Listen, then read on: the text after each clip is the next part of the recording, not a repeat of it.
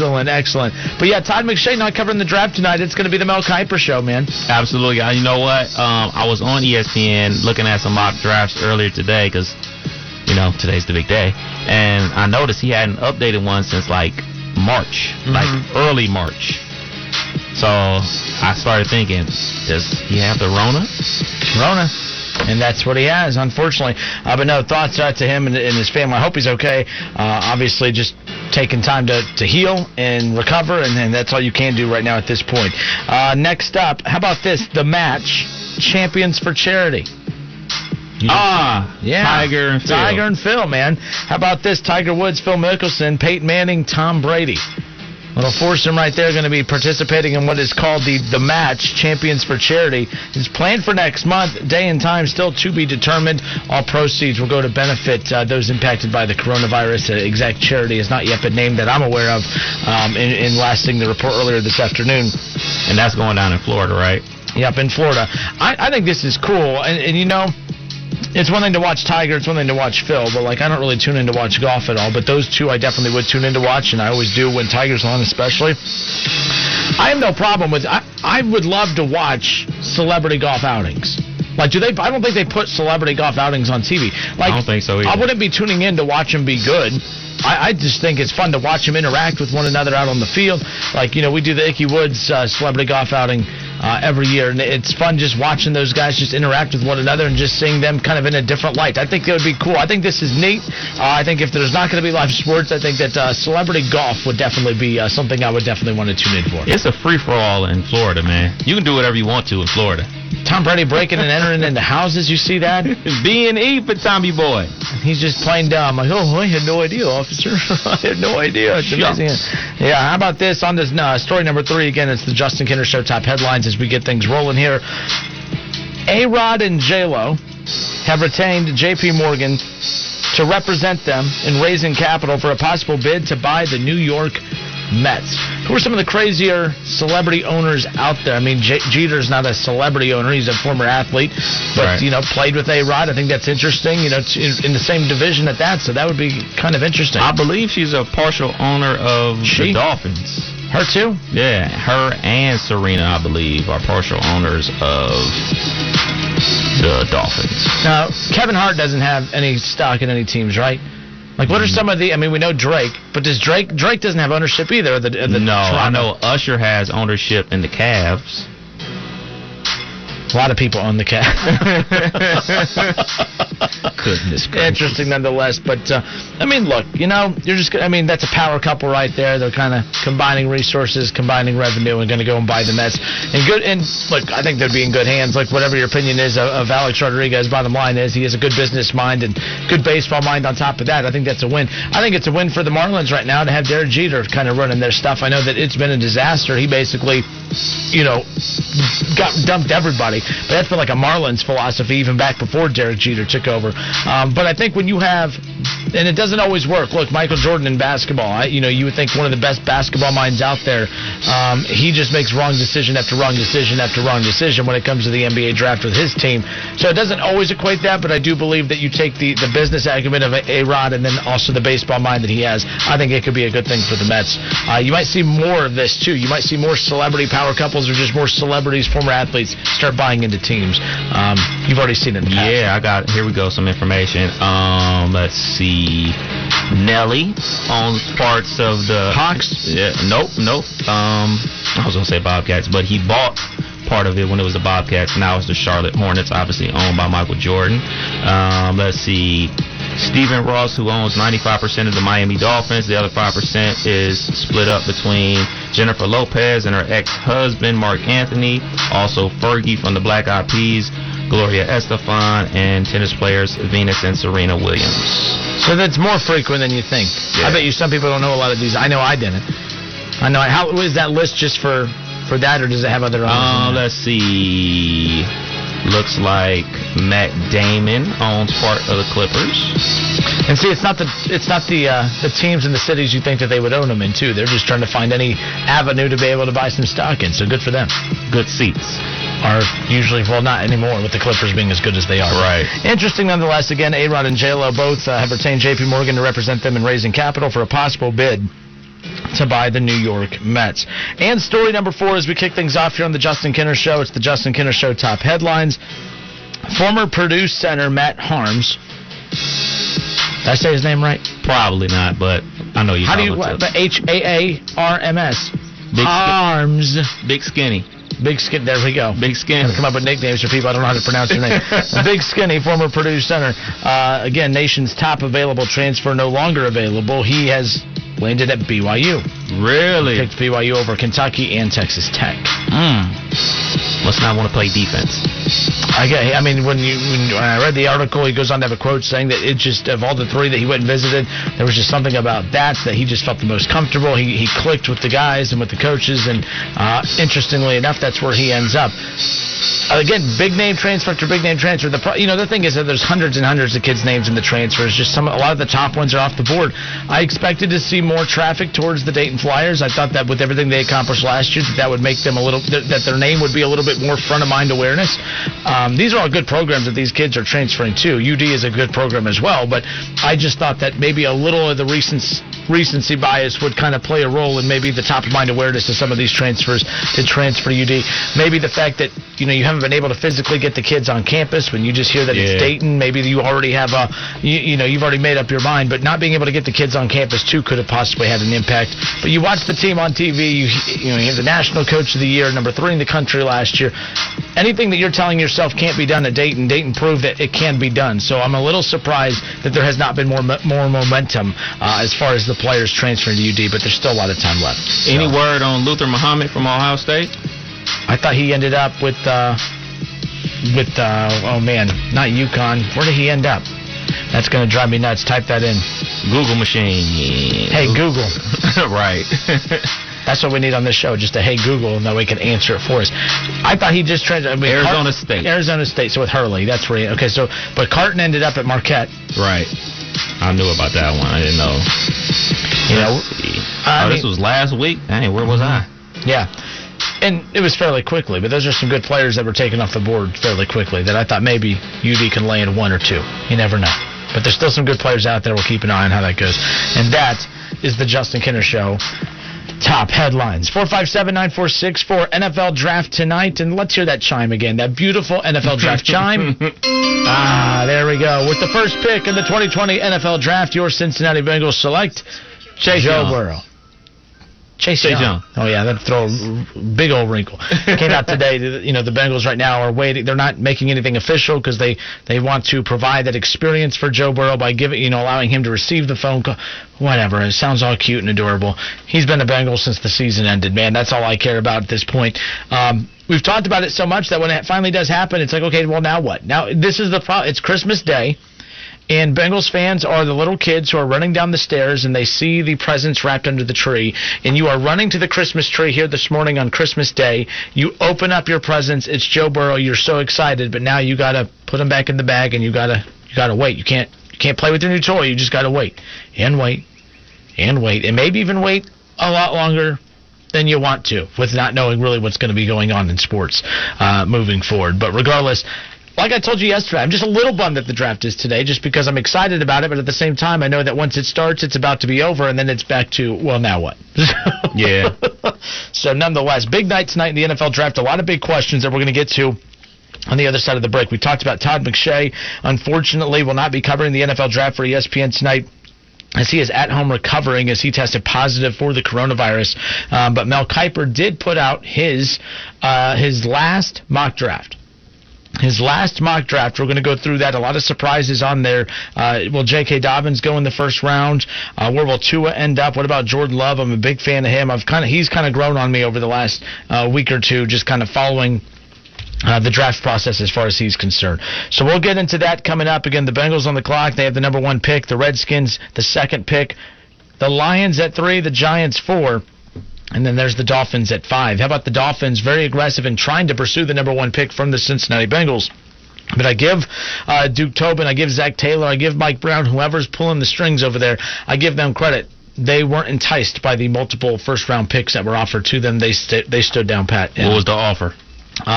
No set offer that I'm aware of off the top of my head. It was multiple first-round picks. Multiple first-round picks. Multiple first-round picks. I think the Bengals made the right decision to stick with Joe Burrow. It's not like okay, let's say Joe Burrow was not in this draft, and Tua Tagovailoa is the next big name on there. You could say Justin Herbert, but I'm going to say Tua.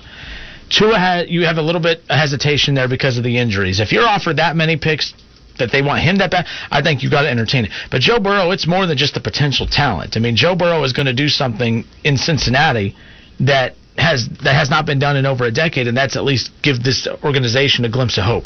The second that you hear Joe Burrow's name be drafted tonight, it is going to be a total just reset in Cincinnati as far as expectations moving forward. And it doesn't mean expectations to win 9-10 games this year. It's just going to be the expectations of, man, finally we're going to be a draw in the NFL. People are going to want to tune into us. People are going to want to watch us. People are going to want to play us and want to beat us and that's what Joe Burrow does for Cincinnati. It's a perception thing and it's a credibility thing. And I think that's something that they have lacked, especially with Andy Dalton at quarterback. We'll step away for a few moments. When we come back, we'll take a look at Mel Kiper's latest and final mock draft before the first round of the NFL draft kicks off tonight. More of the Justin Kinner Show next. Justin Kinner Show, right here on ESPN Dayton, 1410 Wing AM. Coming up at 4 o'clock, 1410 Wing Live. Solomon Wilcots, former Cincinnati Bengal, joined me today on 1410 Wing Live earlier this afternoon on social media on our Facebook page. Make sure you like us on Facebook. Use the search ESPN 1410 Wing AM. That way you can like us and follow all the live shows that we do every day, either at 11 a.m. or noon. We do a live interview with a special guest on some of the top topics going on, some of the top headlines going on in the world of sports. Today with the NFL draft kicking off, we had Solomon Wilcots on to discuss some of those top headlines that involve your Cincinnati Bengals. What should the Browns do with that number 10 pick? Me and him discussed whether or not it makes sense for the Browns to pursue Trent Williams. Is he worth giving up a first-round pick for? We got to all of that with Solomon Wilcots earlier today. We'll have that interview coming up for you at 4 o'clock. So if you missed it, don't worry, we got you covered. We'll be covering that coming up at 4 o'clock. Tomorrow, and make sure you give me a follow on Twitter at 1410 Kinner. I know with a lot of NFL focus right now with the NFL draft, but I caught up with Marty Brenneman the other day. He's going to join me tomorrow on 1410 Wing Live at noon. So make sure you get to our Facebook page at noon tomorrow. You follow me on Twitter at 1410 Kinner. My interview with Marty Brenneman, he's going to join us live. And the cool part about this is when you tweet us during the interview, if you leave a comment on the Facebook Live video, I'll be able to drag your question into the broadcast and Marty can be able to answer your question. So make sure that you are not just liking us on Facebook, but checking back regularly, being involved in the broadcast, and you can literally be involved with the broadcast with your questions being read live throughout the show. So take advantage of that. If you've missed them, we're going to be putting them up on the website here shortly. We had Tommy Thrall, the radio voice of the Reds, on the other day. Solomon Wilcots today. Keith Byers joined us earlier as well to share his NFL draft day experience and what it was like, being with his family, getting the call from the Eagles all the way back, he'll kill me for saying that, all the way back in 1986. I was -3, by the way. I was -3 years old back in 1986 when Keith Byers was drafted number 10 overall by the Philadelphia Eagles in the first round. So really cool stuff there. All that will be available at wingam.com. NFL draft tonight. The Bengals have the number 1 pick. So we're looking forward to the NFL draft coming up later tonight. So let's take a look at Mel Kiper's latest and last final mock draft before all the fun begins later tonight. No surprise, Kev. And by the way, Justin Kinner with you here. Kev Nash working the phones. Give him a call at 457-9464. Kev wears a lot of hats here in this building. Keeping me in check is the number 1 responsibility that he has. I don't think in your contract it says you get a raise for that, but when it comes to that time, you need to say, hey, if I have to deal with Kinner every day, I need some extra pennies. Duly noted. When you say pennies, I'm like, oh, pennies? Oh, we got plenty of pennies. We'll give you $2, though. 2 pennies. Eventually, these will add up to a whole $1 here. But with that being said, Joe Burrow, number 1 to the Bengals. Mel Kiper's latest mock draft. No surprise there. Yeah. Tonight, what's going to tick me off tonight is when I start getting on social media, on Twitter and stuff, and we start seeing breaking news, Bengals take... That's not breaking news. It's not breaking... Folks, here's breaking news.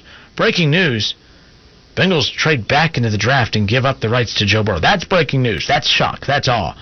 The Bengals taking Joe Burrow number 1 overall, that's not breaking news. So news outlets out there, please do your best. Do not put any breaking news out tonight that the Bengals took Joe Burrow. That's a given. Okay? Because the Dolphins do have picks 5, 18, and 26. Yep. So you mean to tell me they were offered multiple first-round picks? Multiple first-round picks. And they didn't budge? They shouldn't. Now, do you think they should? I think it's a case-by-case basis, but I think Burrow, it's not just about getting a good quarterback. It's a franchise-defining quarterback. Justin Herbert's not a franchise-defining quarterback. I think Tua, if healthy, might have been a different conversation, but I don't think he has that aura to him anymore. I think Joe Burrow does. Trevor Lawrence will have that about him next year. I think Justin Fields has a chance to play his way into that role, too. I mean, next year's draft, if you have Trevor Lawrence and Justin Fields to pick from, I think you're in pretty good hands, and I'm probably missing some obvious quarterbacks out there as well. 5-18. 5-18. You're talking about their record if they take it out. I'm just saying, man. You give up the number 1 pick to get the 5th and the 18th pick and probably something later in the draft. You can grab you a Tua, and you can grab you something else. They need a lot. Look, we've seen what they can do when they have really good defenses, when they have really good offensive players, but we've also seen what they could do with average quarterback play, and that's been Andy Dalton. So, let's say you settle for a Justin Herbert. The Bengals say, okay, you know what? I'll take your 5 and your 18, and you can have 1, and we'll take Justin Herbert. Justin Herbert, I'm not comparing him to Andy Dalton, but I'm comparing it to the dull factor. He doesn't have that it factor. Andy Dalton never had the it factor. He showed glimpses and signs of being a guy that's capable of playing at a high level, too inconsistent. There was a lot of limitations. A lot had to go right for the Bengals to win and win big with him. With that being said, Joe Burrow brings a different kind of edge to the table. He brings a little bit of a different aura to the table. So they had that great defense that they put around Andy Dalton. You had A.J. Green. You had great wide receivers. You had great running game. You had everything you needed to win. 5 straight playoff appearances. But Andy Dalton was always just that limitation. Injuries played a role in some seasons. I get it. But Joe Burrow, now that's a difference maker right there. If A.J. Green could be as effective as he is with Andy Dalton, if Joe Burrow lives up to even a fraction of what he's supposed to be in Cincinnati, A.J. Green could have another 3 years that are better than what he's already accomplished to this point. So who knows? But I'm just saying, I think that Joe Burrow provides more than just can we win with him? It's, we can win, and we can win at a high level with him. Justin Herbert's kind of blah. Andy Dalton's blah. Joe Burrow, the real deal. So you don't think there's a way that they would draft Tua if they traded back? It would be Justin Herbert? But the business side of this says, too, will people flock to get season tickets for Justin Herbert? No. No. They would for Tua, though. I don't. Bengals fans are so high on Joe Burrow that there's no way I believe that they would be high on Tua. Really? I believe so. Okay. 457-9464. Bengals fans, help me out. Look, I'm on your side. I know I don't sit on Bengals fans' sides too often. I think they made the right choice. I know it sounds crazy. Hey, you get multiple first-round picks. You got to at least entertain it. They stuck to their guns. They said, absolutely not. We're sticking with Joe Burrow. I don't think there's a package out there to justify them giving up that first-round pick or that first overall pick. I think that the Bengals made the right decision. So you think that Joe is head and shoulders above Tua? Yes. Okay. Yes. Why? Because, for one, it's just the mental peace of mind of, again, he can get hurt. I know I get tired of when people say, the health factor, but I'm also a realist in looking at, the health factor is a real thing. That is in the back of the mind of every GM out there, of every scout that's out there, and that visual of him not even taking that hard a hit. It's not like he got crushed when when that happened to his hip. That visual's not going away. Mm-hmm. So I think that's going to be the problem. So, Paulie, the Bengal fan, says, I'm not high on Joe Burrow. I haven't opened up the rest of the message, but that's how it starts. So there's one Bengals fan that's not super high on Joe Burrow. Or is Joe Burrow being overhyped? I don't believe he is. I really don't believe he is. I think that he will be to Cincinnati what Baker Mayfield was to Cleveland. And it's that savior-type mentality. You know what? Everybody from Ohio knows how athletic Joe Burrow really is. He's better be ready to use that athleticism with the Bengals.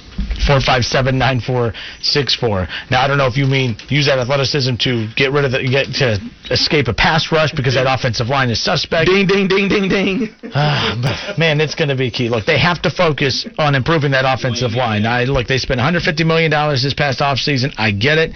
They've improved themselves dramatically, but at the same time, they're still last place in that division. Who's calling? So you might as well draft someone that's going to give you that hope and opportunity to become that playoff team and to become bigger come the future. And I don't think that that's Justin Herbert. Tua, again, could work out, but when you have the number 1 overall pick, look, if you pick 3 or 4 or 5, drafting Tua is safer. But at number 1, you don't draft Tua. You don't draft Tua, but you're not arguing that. You're arguing to trade back and then take Tua later. Yeah, buddy. I don't know. Who we got? We got Chris on the line. What's up, Chris? Welcome in, man. How are you? Hey, I'm good. How are you? Good. Hey, thanks for taking my call. So I heard you say trading the first pick for their 3 and their 13 with the Dolphins, right? They have a 5 and 16. Or Yeah, 5 and 16. Yeah, trading for the 5 and the 16. Why? I think 5 and 18 and 5 and 18. My bad. We're all over the place. 5. It's not like a bingo parlor.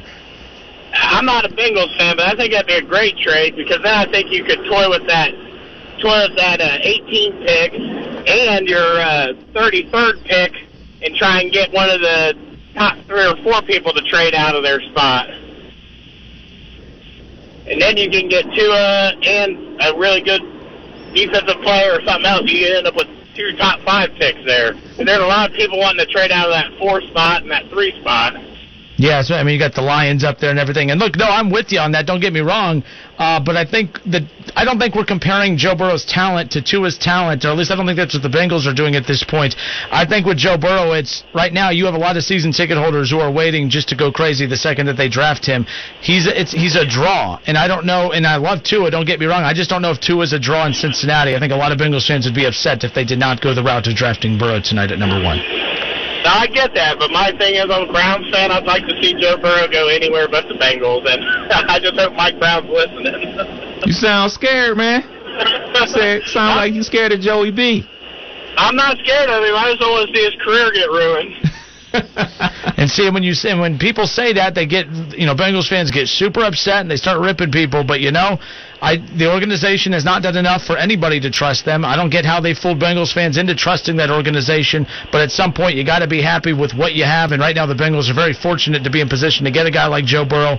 And we'll see what they do with it. They have a chance now to put all the critics, to prove them wrong. And if they fail with Joe Burrow, then there's really no helping them at that point. I'll be all right. Even they're going to call him the Tiger King, and then when they start losing, they're going to blame Carol Baskin. Well, who's Carol Baskin in the AFC North? It has to be the Cleveland Browns, man. Right. All right, you guys have a good day. All right, man. Take care. Appreciate the call. 457-9464. Paul on Facebook says that he's not high on Joe Burrow. I think that he'll succeed in the. I do not think that he'll succeed in the Mike Brown system and organization. Nothing is going to help. Burrow will get hurt and/or not succeed. Yikes. So that's Paulie, the Bengal fan, right there. But yeah, Bengals fans. Look, I came in all pumped up ready for Joe Burrow, and I'm getting a lot of people calling and saying, no, Joe Burrow is, is Joe Burrow being overhyped? I don't think he is. It's the fact that he's from Ohio. I mean, that's what people keep waving that flag. This is a big deal tonight. I think it's a big deal. It's a huge deal, obviously, anytime you go number 1 at anything. But the Bengals, they have a lot of pressure on them. They had a lot of critics. They had a lot of people come after their organization, and I think they were factual on a lot of the criticisms about the Bengals organization, about them not being willing to go that extra mile to put a winning product out on the field. For 5 years, we talked about no offensive, for a weak offensive line. For 5 years, we talked about the undisciplined team that was under Marvin Lewis. They finally switched coaches, but then they hire a guy that has 0 head coaching experience and wasn't even a coordinator. So, forgive me, but I'm sorry, but the Bengals have done themselves 0 favors in regards to trying to, put out the perception that they are a functional organization. You get Joe Burrow tonight, you go get a player like Joe Burrow, of course he's going to make things be perceived as if they're not a dysfunctional organization. But again, when the games get here, and when it comes time to have to perform and to succeed, then it's going to be a different, animal at that point. And if Joe Burrow fails, that's going to be horrible for the Bengals because that'll feed the narrative of, oh, look, they ruined another career. Even though I don't think they've ruined quarterbacks. I disagree with people who say that. They didn't ruin Carson Palmer. Carson Palmer developed into a really good NFL quarterback. What they did to Carson Palmer is they defeated his drive to want to continue to fight because they weren't giving him more weapons. He was saying, hey, we're so close. I would like this, make this trade, make this move, sign this guy, move this guy. And they did not want to make that extra move to better the team. I have no problem with that. Why people hate him is beyond me because you should want a guy like that on your team. Mm-hmm. When your organization makes bonehead decisions, you should want players on your roster that are going to call them out. And the fans chose the boneheaded ownership over the player that was calling him out for the bogus stuff that has been putting him in this position for how long now. But to the Bengals defense. They didn't ruin Carson Palmer. Carson Palmer was really, really good, which ultimately led to him wanting out because he felt he wasn't getting enough help around him. Andy Dalton, not the best quarterback out there, but they won with him. It's not like he failed in Cincinnati because they weren't helping him. I just think that he was an above-average quarterback that had hit his ceiling that wasn't going to go any further than where he had already taken the Cincinnati Bengals. 457-9464. Take your reaction on Twitter. Take your reaction on the phone as well. And go from there. All right, let's go back to the NFL mock draft here with Mel Kiper. We got way off topic. I don't even know how. I mean, all I said was Mel Kiper has Joe Burrow going number 1 to the Bengals, and boom, here we are. So Mel Kiper, Joe Burrow to the Bengals. No surprise there. There you go. Chase Young to the Washington Redskins. Basically, picks 1 and 2. They've been consistent for weeks now. We figured that was going to be the top 2. How about this one though? Who do you think's going number 3 to the Lions? Man, it was Jeff Okudah for the longest time. I keep thinking that they're going to do the right thing and go for Tua. I mean, they have to, right? Like, I know Pam doesn't think so. Pam. I know she loves some Matt Stafford, but they got to start thinking for the future. I would go with Tua. They are not going with Tua. They are going defense, but they are not going Jeff Okudah. I thought that they would either go quarterback. I thought they would go Jeff Okudah or quarterback, and I'm a little thrown off by this. This is the first change to this selection right here that I've seen. With the Lions, Derek Brown, defensive tackle out of Auburn. Wow. So, interesting. No Isaiah Simmons in that spot. Isaiah Simmons dropped. Jeff Okudah dropped significantly. Which is interesting to me. And again, Mel Kiper's adjusting these based on conversations that he is having with inside personnel, within these organizations. So Mel Kiper in his latest and final mock draft before the first round of the NFL draft kicks off later tonight. Derek Brown, defensive tackle out of Auburn, going to Detroit. The New York Giants, another surprise here. Who do you think that they would go after? They've taken Saquon Barkley 2 years ago. They got the running back 2 years ago. You got, Daniel Jones last year. Right. I mean, you would want to get more receiver, maybe, but that's not where they're going with this. I don't think a receiver should go this high. I don't think a receiver is worthy enough to go in the top 10 this year.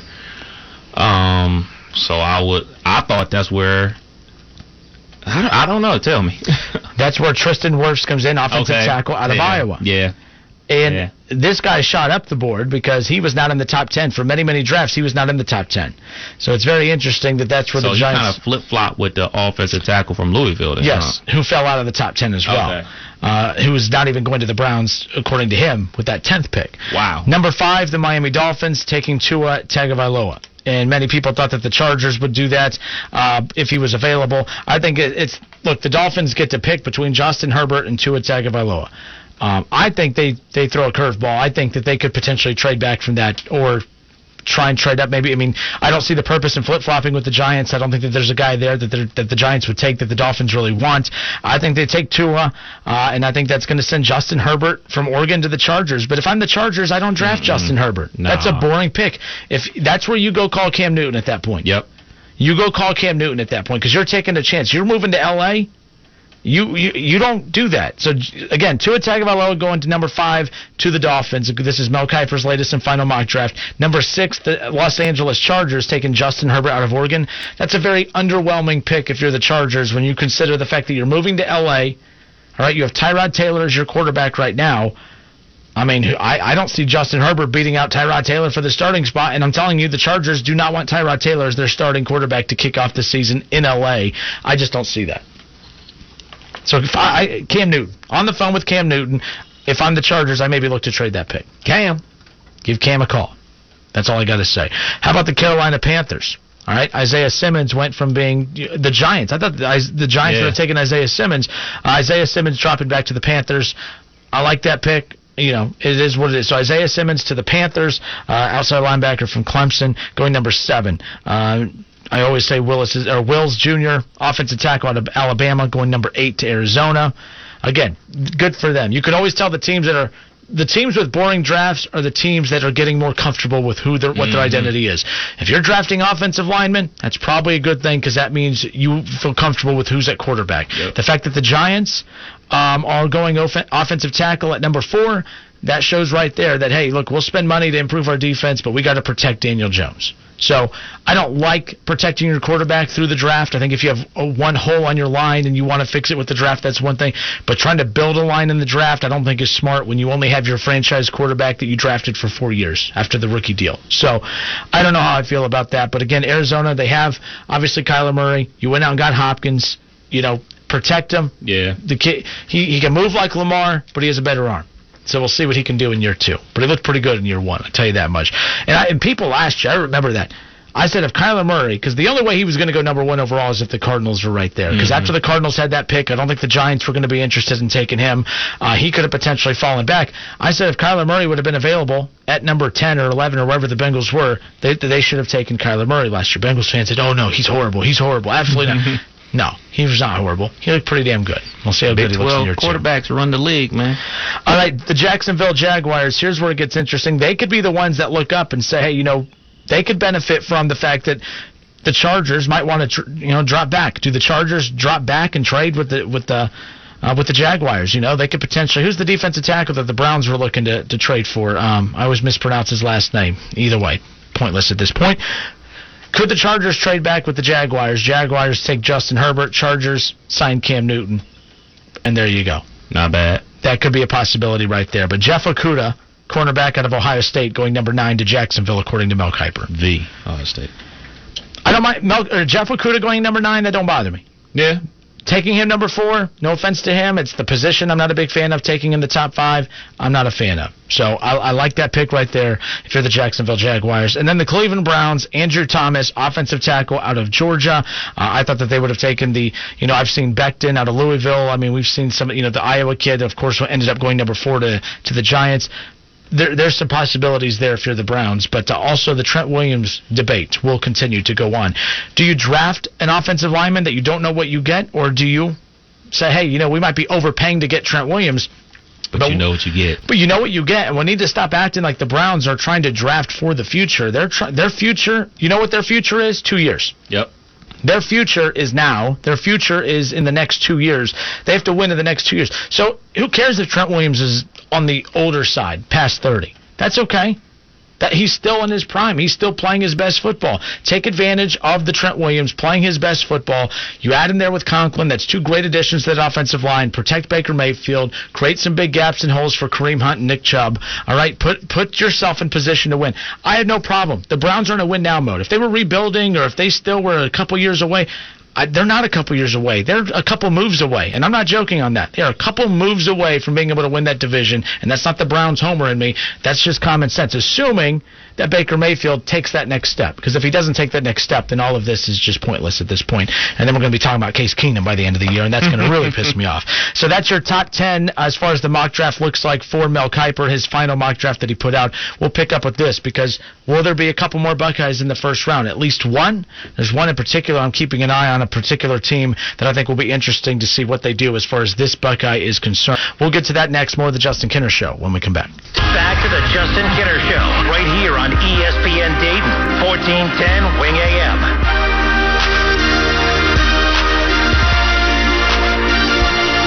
1410 Wing Live coming up here in 15 minutes. Solomon Wilcots earlier today we caught up with the former Cincinnati Bengal and we're able to discuss his thoughts heading into tonight's kickoff of the first round of the NFL Draft. The Cincinnati Bengals have the number 1 overall pick, Joe Burrow. Of course, that's where he's going to end up. Another piece. I don't care if it helps them get another big name on the defensive side, if that's what it takes to give up for Trent Williams. And I'm saying that very well aware that they are giving up more than they probably should to get Trent Williams. But I do believe that Trent Williams' value is maximized more for the Browns because of the short window that they have to win. I don't think right now, the Browns are going to have to hit reset here in about a year. And what I mean by reset is they're just going to have to reshuffle the direction that they're going in.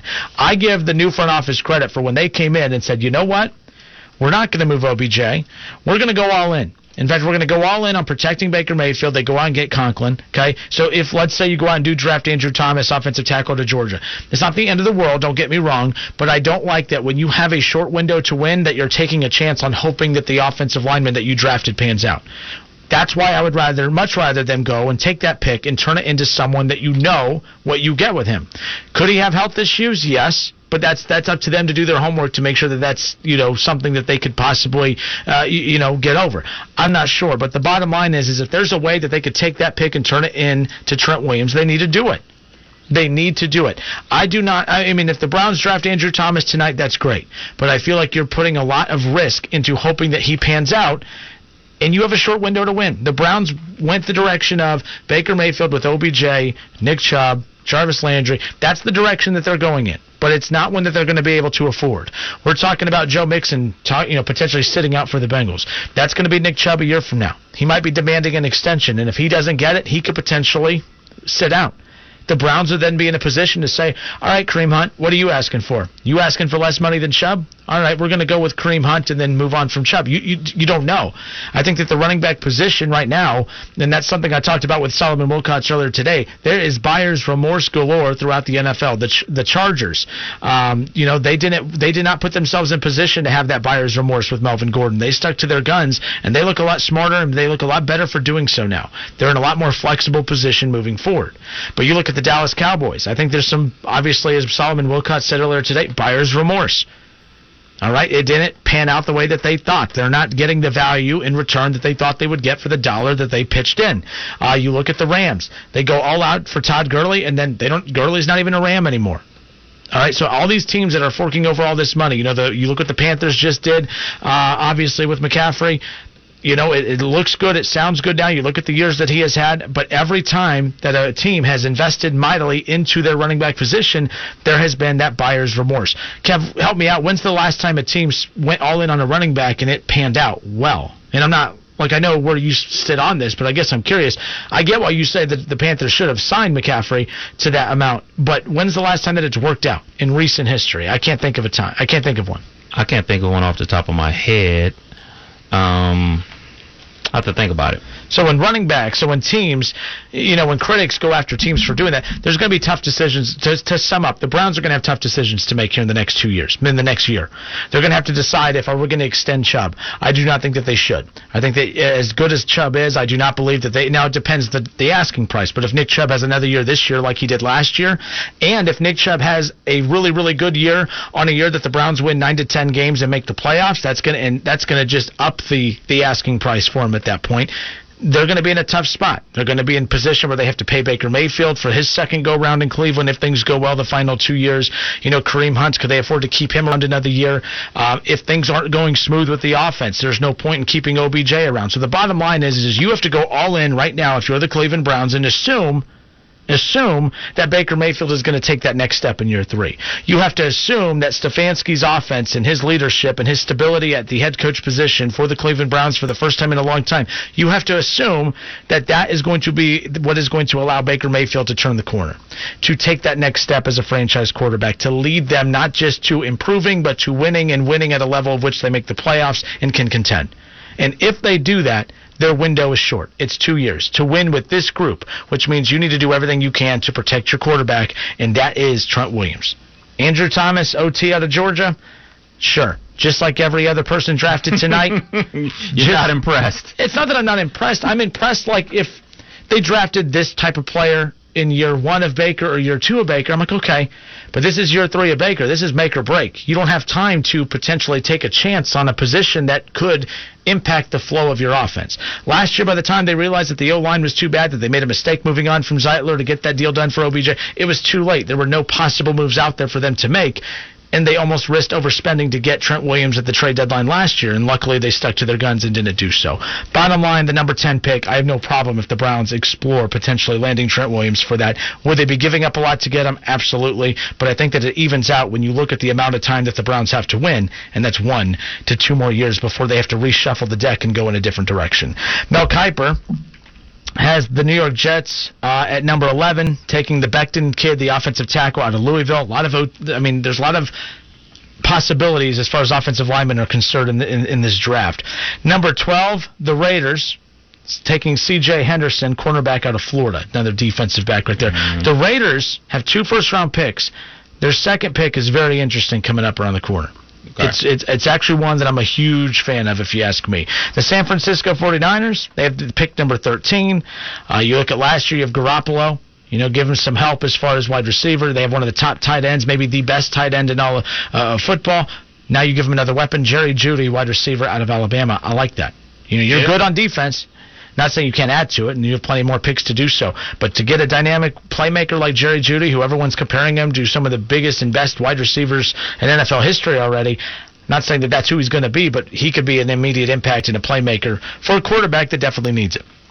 All right, Ron, if you're listening, your Tampa Bay Buccaneers are on the clock next. Number 14, Justin Jefferson, wide receiver out of LSU. No way that happens. They're feeding Brady. It's got to be running back. How confident are you in that defense? Got to be running back. Got to be running back or a defensive playmaker. I see a lot of people today saying that they hope that the Bucs do take J.K. Dobbins. I would be very surprised. But see, this is why, like, running backs like J.K. Dobbins and others, very, very good players. I think J.K. Dobbins will make an immediate impact wherever he goes. I think that Jonathan Taylor is going to kick ass the second that he steps foot out on the field wherever he goes.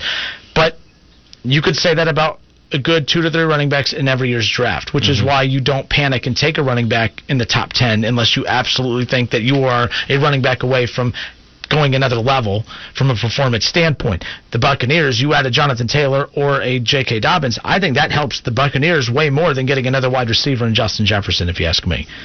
So I'm definitely thinking like A.J. Terrell, cornerback from Clemson, maybe Murray, the linebacker from Oklahoma. It's got to be something like that. It's got to be. Like, you don't need another wide receiver. All right, 457-9464, the Denver Broncos, number 15, C.D. Lamb, wide receiver out of Oklahoma. Love him. The Denver Broncos, quarterback, where are they going? Drew Lock, baby. Is he a lock? Drew Lock. Hey, man, look. I would have taken Jordan Love. I'm the Broncos. I look at Jordan Love. That ain't going to happen. But I work on a hip-hop station, so Drew Lock listens to a lot of Young Jeezy, so I like Drew Lock. Don't take much for me to like somebody nowadays. That's all it takes. That's what makes him a lock for you. Is that simple? Absolutely. The Falcons taking linebacker Kalavon Chasen. If I didn't just butcher that name, outside linebacker out of LSU. Playmaker. LSU. It's no damn wonder Joe Burrow had a lot to do with it.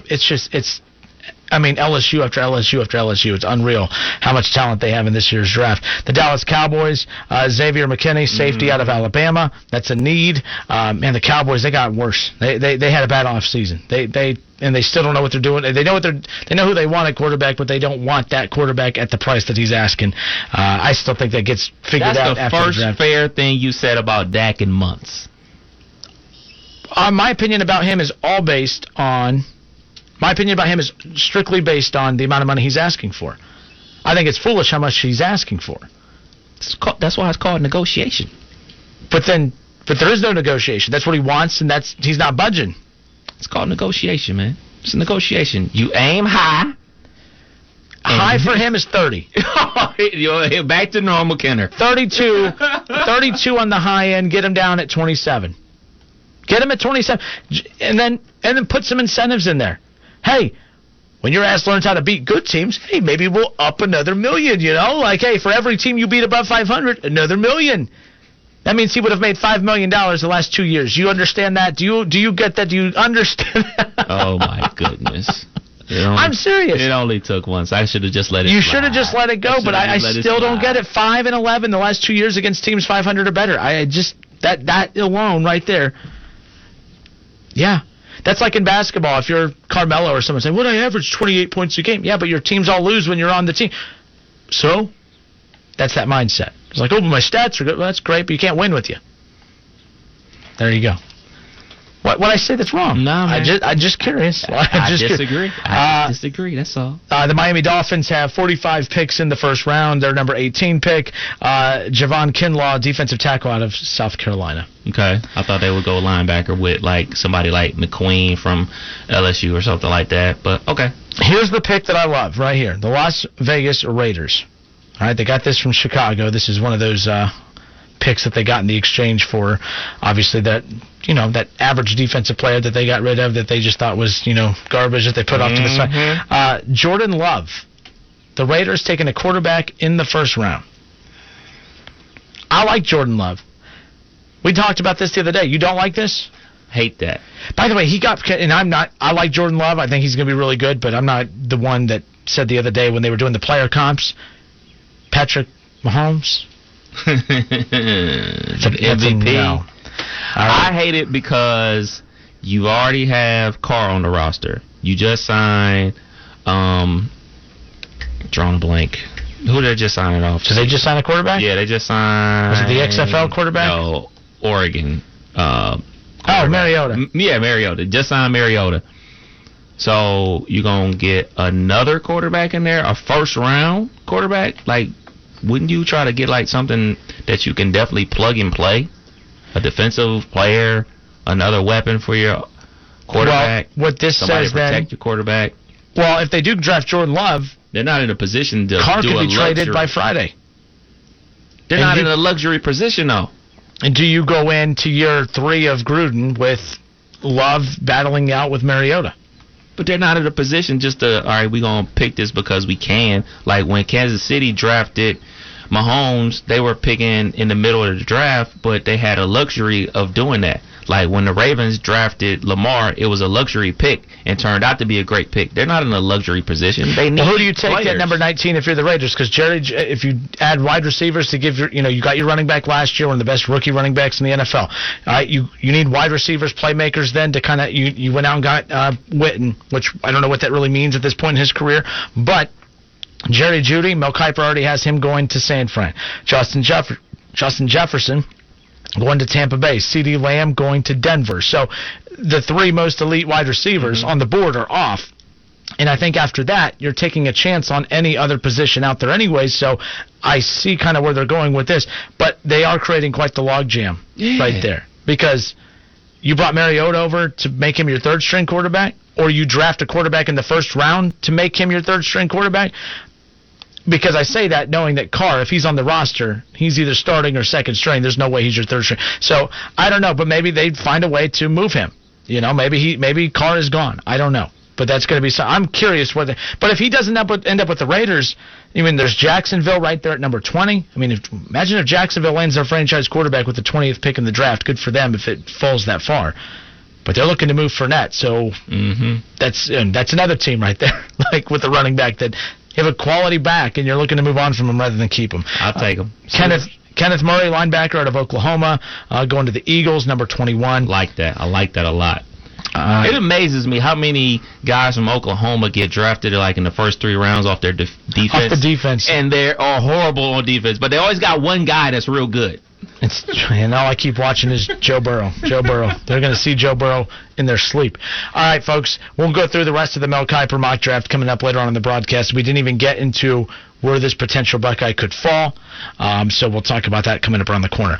1410 Wing Live. Let's talk some more NFL draft. Solomon Wilcots, former Cincinnati Bengal, will discuss all things NFL draft, all things Browns, all things Bengals, all of that coming up next. Don't go anywhere. The Crohn's and Colitis Foundation has been at the forefront of inflammatory bowel disease research and care for over 50 years. Learn more about research, education, and support at Crohn'sColitisFoundation.org. Live here on ESPN Dayton.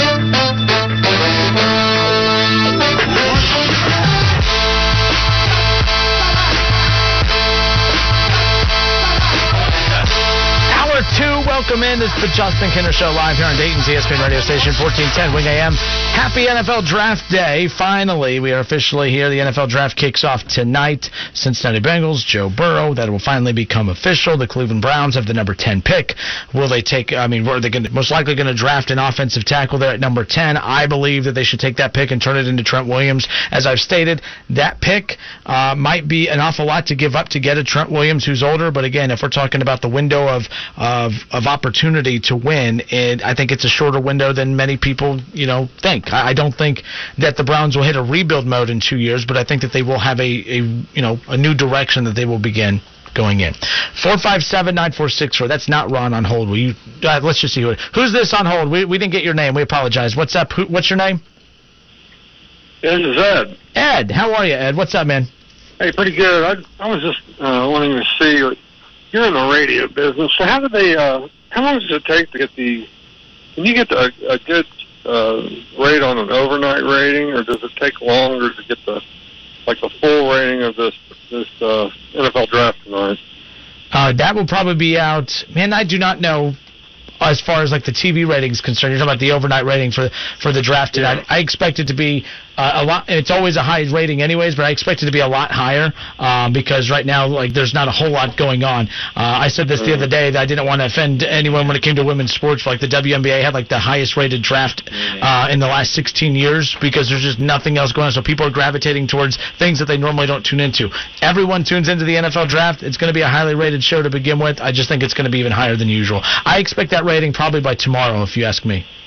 What I'll probably do is, I know there's 2 Ohio State guys going early, so I'll probably check out a little bit there, but I'm not going to, since you guys are covering on radio, I'll probably just go to you guys. I don't have to, I'm kind of old school. I don't have to physically, watch these guys get picked. It's kind of cool to watch the tape sometimes, but... Yeah, do you have look, man, you can follow along on social media, man. Twitter, right. Facebook, any of that stuff. So there you go. Right. But you're right. Look, we know that Chase Young's going 2. Jeff Okudah is going to fall anywhere between 3 to the Lions to potentially 7, 8, or 9 in that range. Most likely 8 or 9 going to Jacksonville. So I think that, you're right. And then Joe Burrow, if you want to count him, a former Buckeye, going to go number 1 overall. It's going to be a fun draft for Buckeye fans and just fans of Ohio players in general. Yeah, and one last thing. I think it'd be kind of cool if we could see Roger Goodell's garage instead of the basement. See how many luxury cars are there. If I had to guess, I guarantee you what they'll do. I guarantee you what they'll do tonight. They'll pump in booing.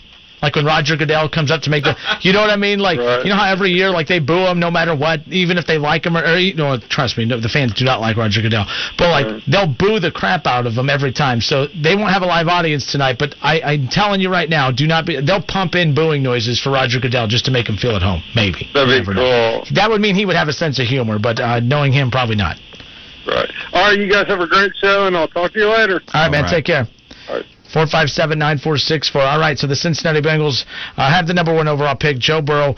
We could finally, stop with all the narratives that were out there that were rotating around that will Joe Burrow, which, by the way, look, the narrative going around that Joe Burrow maybe wouldn't want to play for Cincinnati, although he had never said that himself, I think it was still a fair narrative to put out there. I think it wasn't a anti-Bengal thing. I think that a lot of times when you have bad organizations that are picking number 1 overall, a lot of times that gets asked every year. What if they don't want to go play there? Look, when the Browns had the number 1 pick 2 years ago, yes, Baker went to the Browns, but there was talk that year that Sam Darnold would return to USC for 1 more year to avoid having to play for Cleveland. Like, that happens every year. Cincinnati fans need to stop being so sensitive and act like the world's ganging up on them because, as I've said this before, this happens every year. All the criticism for the team with the number 1 overall pick, all the dirt on that organization is being talked about for the months and weeks leading into the draft. And then you know what happens? Then that particular organization drafts that star player, and then the coverage moving forward is going to be nothing but hope, opportunity. They finally have a chance to win. The organization is finally seeing light at the end of the tunnel. That happened for the Browns. Folks, the Browns went 0-16. You don't have to like Baker Mayfield, all right? And I'm not asking you to, okay? I'm done with that. All I'm saying is when the Browns drafted Baker Mayfield, if you notice, the coverage stopped belittling the Browns and then shifted to he could be the guy that finally takes them where they want to go. And I think that that's Joe Burrow and the Cincinnati Bengals. So don't be upset about the coverage because I think the coverage is going to shift beginning tonight. Joe Burrow to the Bengals to save the day, to take them to where they haven't been in a long, long time. Andy Dalton had his opportunity, had a good stretch with the Bengals. I still think he's going to most likely be with the Bengals. I'll be very surprised if they move him tonight. But then again, if they did, good for them. Bottom line is, the Bengals, there's going to be a different feel about the organization after the number 1 pick is announced tonight. Let's go to Huber Heights. We got Billy. Billy and Huber, it's been a while, man. How are you? All right, man. How you doing? Good. You back to work? You back to being out and about?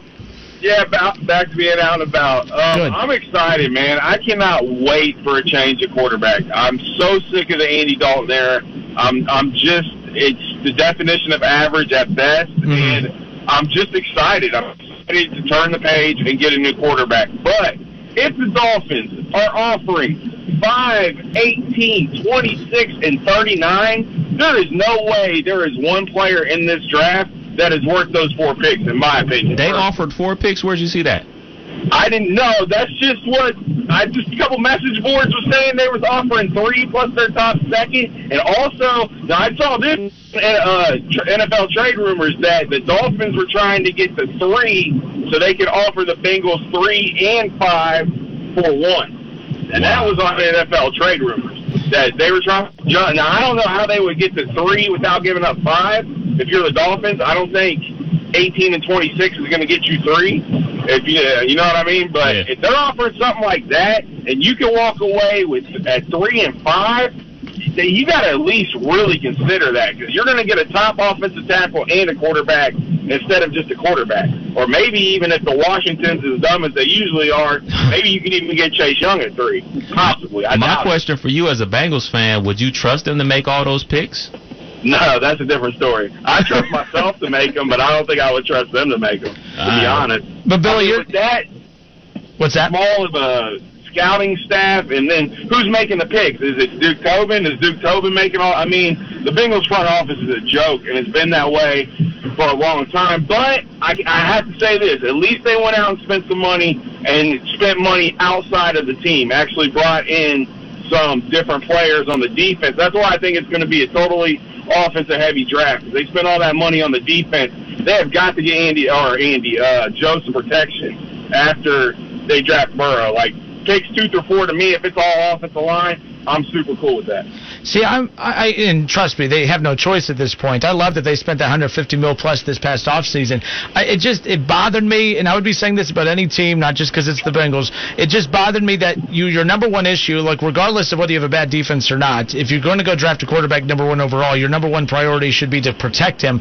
I'm just not a fan of relying on building your line in the draft all at once. I would have rather seen some of that $150 million, go get an offensive line, even if they're not the best offensive, just experienced offensive linemen that know how to block, even just at average at best, just to give them time to develop some of the guys that they drafted. But we'll see. I just don't like that they're relying on Jonah Williams living up to what he was supposed to be last year and hoping that whoever they draft this year is enough to protect him, because that could be what hurts him next year. I totally agree. I mean, it is a total crapshoot drafting offensive linemen, it seems, lately. With all the spread in college, you don't know how they block, the different schemes in college. So I totally agree. I would have liked them to spend more money on the offensive line, but they didn't. So if you're going to help him at all, you've got to draft him. You have no choice in the matter. You've got to pigeonhole there. You better take him in 2 and 3, because you don't want to draft offensive line. At least I don't want to see him take a bunch in the 5th, 6th, and 7th, because those guys aren't going to be difference makers. They need somebody to come in and start right away on that offensive line. And look, it was funny. They spent $150 million this offseason. I think it was James Rapine with Sports Illustrated put out an article last week that stated they went out and gave the over-under or the how many games they'd be favored to win next year. And it's interesting because the Bengals were only favored to win 1 game next year, and that's against the Chargers. I don't get how you spend all that money, you go get your quarterback, and still are only favored to win 1 game next year. I'm more confident in their ability to win against the Jaguars. I'm sorry, the Jaguars. Okay, I was going to say the Chargers. Wow, that's a pretty decent team. Well, if Tyrod Taylor's their guy, or a rookie Justin Herbert, so. Yeah, and then Andy is the side. I don't know what they're going to do with Dalton, but they've got to do something to get him off this roster, because they got $7 million in cap room right now. That's not even enough to sign the rookies. So something's got to happen with Dalton. I don't think you can have a $17 million backup all year. No, and I'm surprised at the amount of people looking, Solomon Wilcots, I talked to him earlier today, and he said that he doesn't get why people are so down on the idea of Andy being the backup. It's not Andy being the backup that's the problem. There's many Bengals fans that believe he should be the backup quarterback, but it's the $17 million that you just alluded to that I just don't think makes sense. And as cheap as Mike Brown is, I think it would just eat him alive to see his backup be making that much money. Absolutely. I totally agree with you, man. But tonight's a good night, fellas. I don't want to focus on the flaws of the team, because the bottom line is just like the Browns 2 years ago, 0-16, a lot of flaws. They addressed some of those in the offseason. And I know you're not a Baker guy, but you have to admit, I think Joe Burrow is to the Bengals what Baker was to the Browns, just that sign of hope and that we feel like we're going in the right direction. That's what makes tonight's draft so significant for the Bengals. Absolutely. Before I fall off here, if I had to bet money, I don't think they pick at 33. I think they trade down. I don't see the Bengals making their second-round pick at 33. I think you got to trade down and try to get some more picks. They have some holes to fill. Wouldn't surprise me. There's really nothing that. By the way, a shock and all thing. I don't know how much momentum is being picked up as far as the Joe Mixon extension rumors. If you're the Bengals, do you just say, hey, we don't want to get in this conversation at all? Do you entertain the idea of a J.K. Dobbins or a Jonathan Taylor in that second round? I don't know about the second round. If one of them's there in the third, me personally, I don't care if it's Zeke, AP in his prime. I'm not paying a running back a second contract. Didn't you call last year and yell at me when and again, I can't remember. I thought it was you that got mad at me last year when I said the Cowboys should not pay Zeke. No, I don't think so, because I would never. Me personally, I'm not drafting a running back in the first round, and I'm not paying him a second contract. Well, we agree. Yeah, I'll draft one in the second, third, run him to death the first 4 years, and then on to the next one. Well, I don't mind paying an extension. It's just that McCaffrey money that ain't gonna fly for me. That wouldn't work for me. But that's what they're gonna have. A back like Mix, he's at least gonna want to be in that ballpark. 10, at least at 10 at the least. He wants double digits a year. So. Yeah, I'm gonna invest in the offensive line, man. Just like you said, I'm not investing in a running back. Hey, Billy, great hearing from you again. Take care. All right, man. Have a good one. See ya. 457-9464. All right, Bengals fans will continue to hear from you throughout. What is the most... I mean, look, Bengals fans, you've had a while to digest this. You've known for a while that you're going to be taking Joe Burrow number 1 overall tonight. So with that being said, that you're in position to finally be able to tell your friends and brag to your friends that he's officially a Bengal.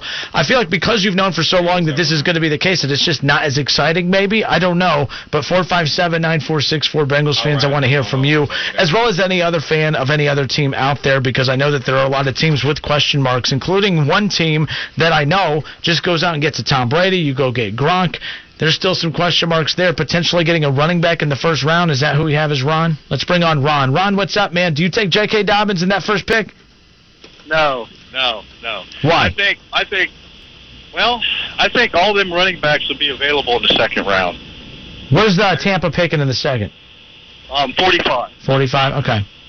And I got him taking that defensive tackle out of South Carolina, Javon Kinlaw. Okay. And I think they can grab a Swift, or if Taylor is gone, they can get a Dobbins at 45. I really do. So they're going to get one. They're going to get one of them.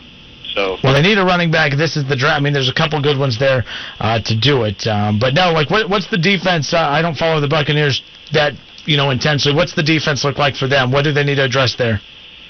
Well, safety mainly.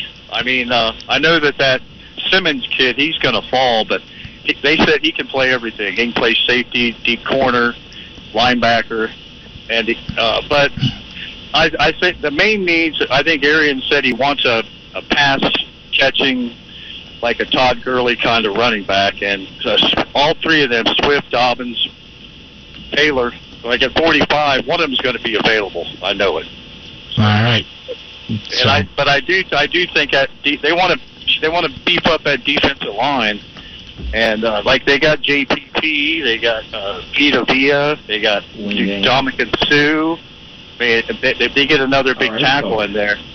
You think how I don't know what the money situation like with Tampa's like. You still got Jadeveon Clowney floating out there.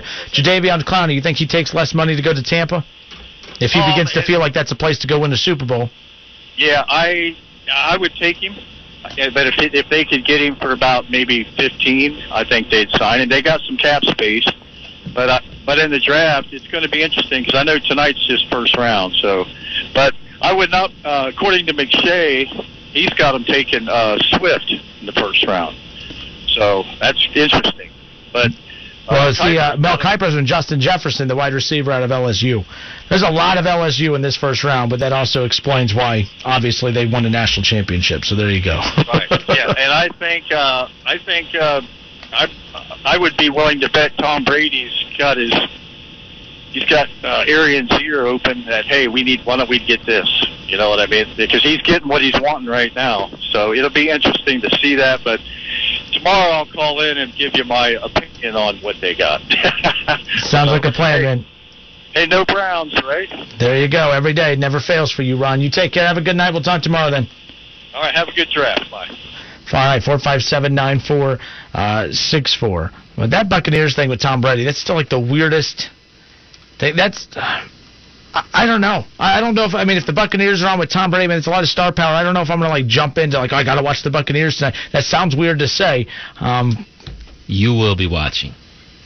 You'll be watching. I defended Tom Brady with the Patriots last year. I thought that he got blamed for a lot of the struggles, even though common sense. He became a victim of the Patriots' own success of winning all those years without the flashy names.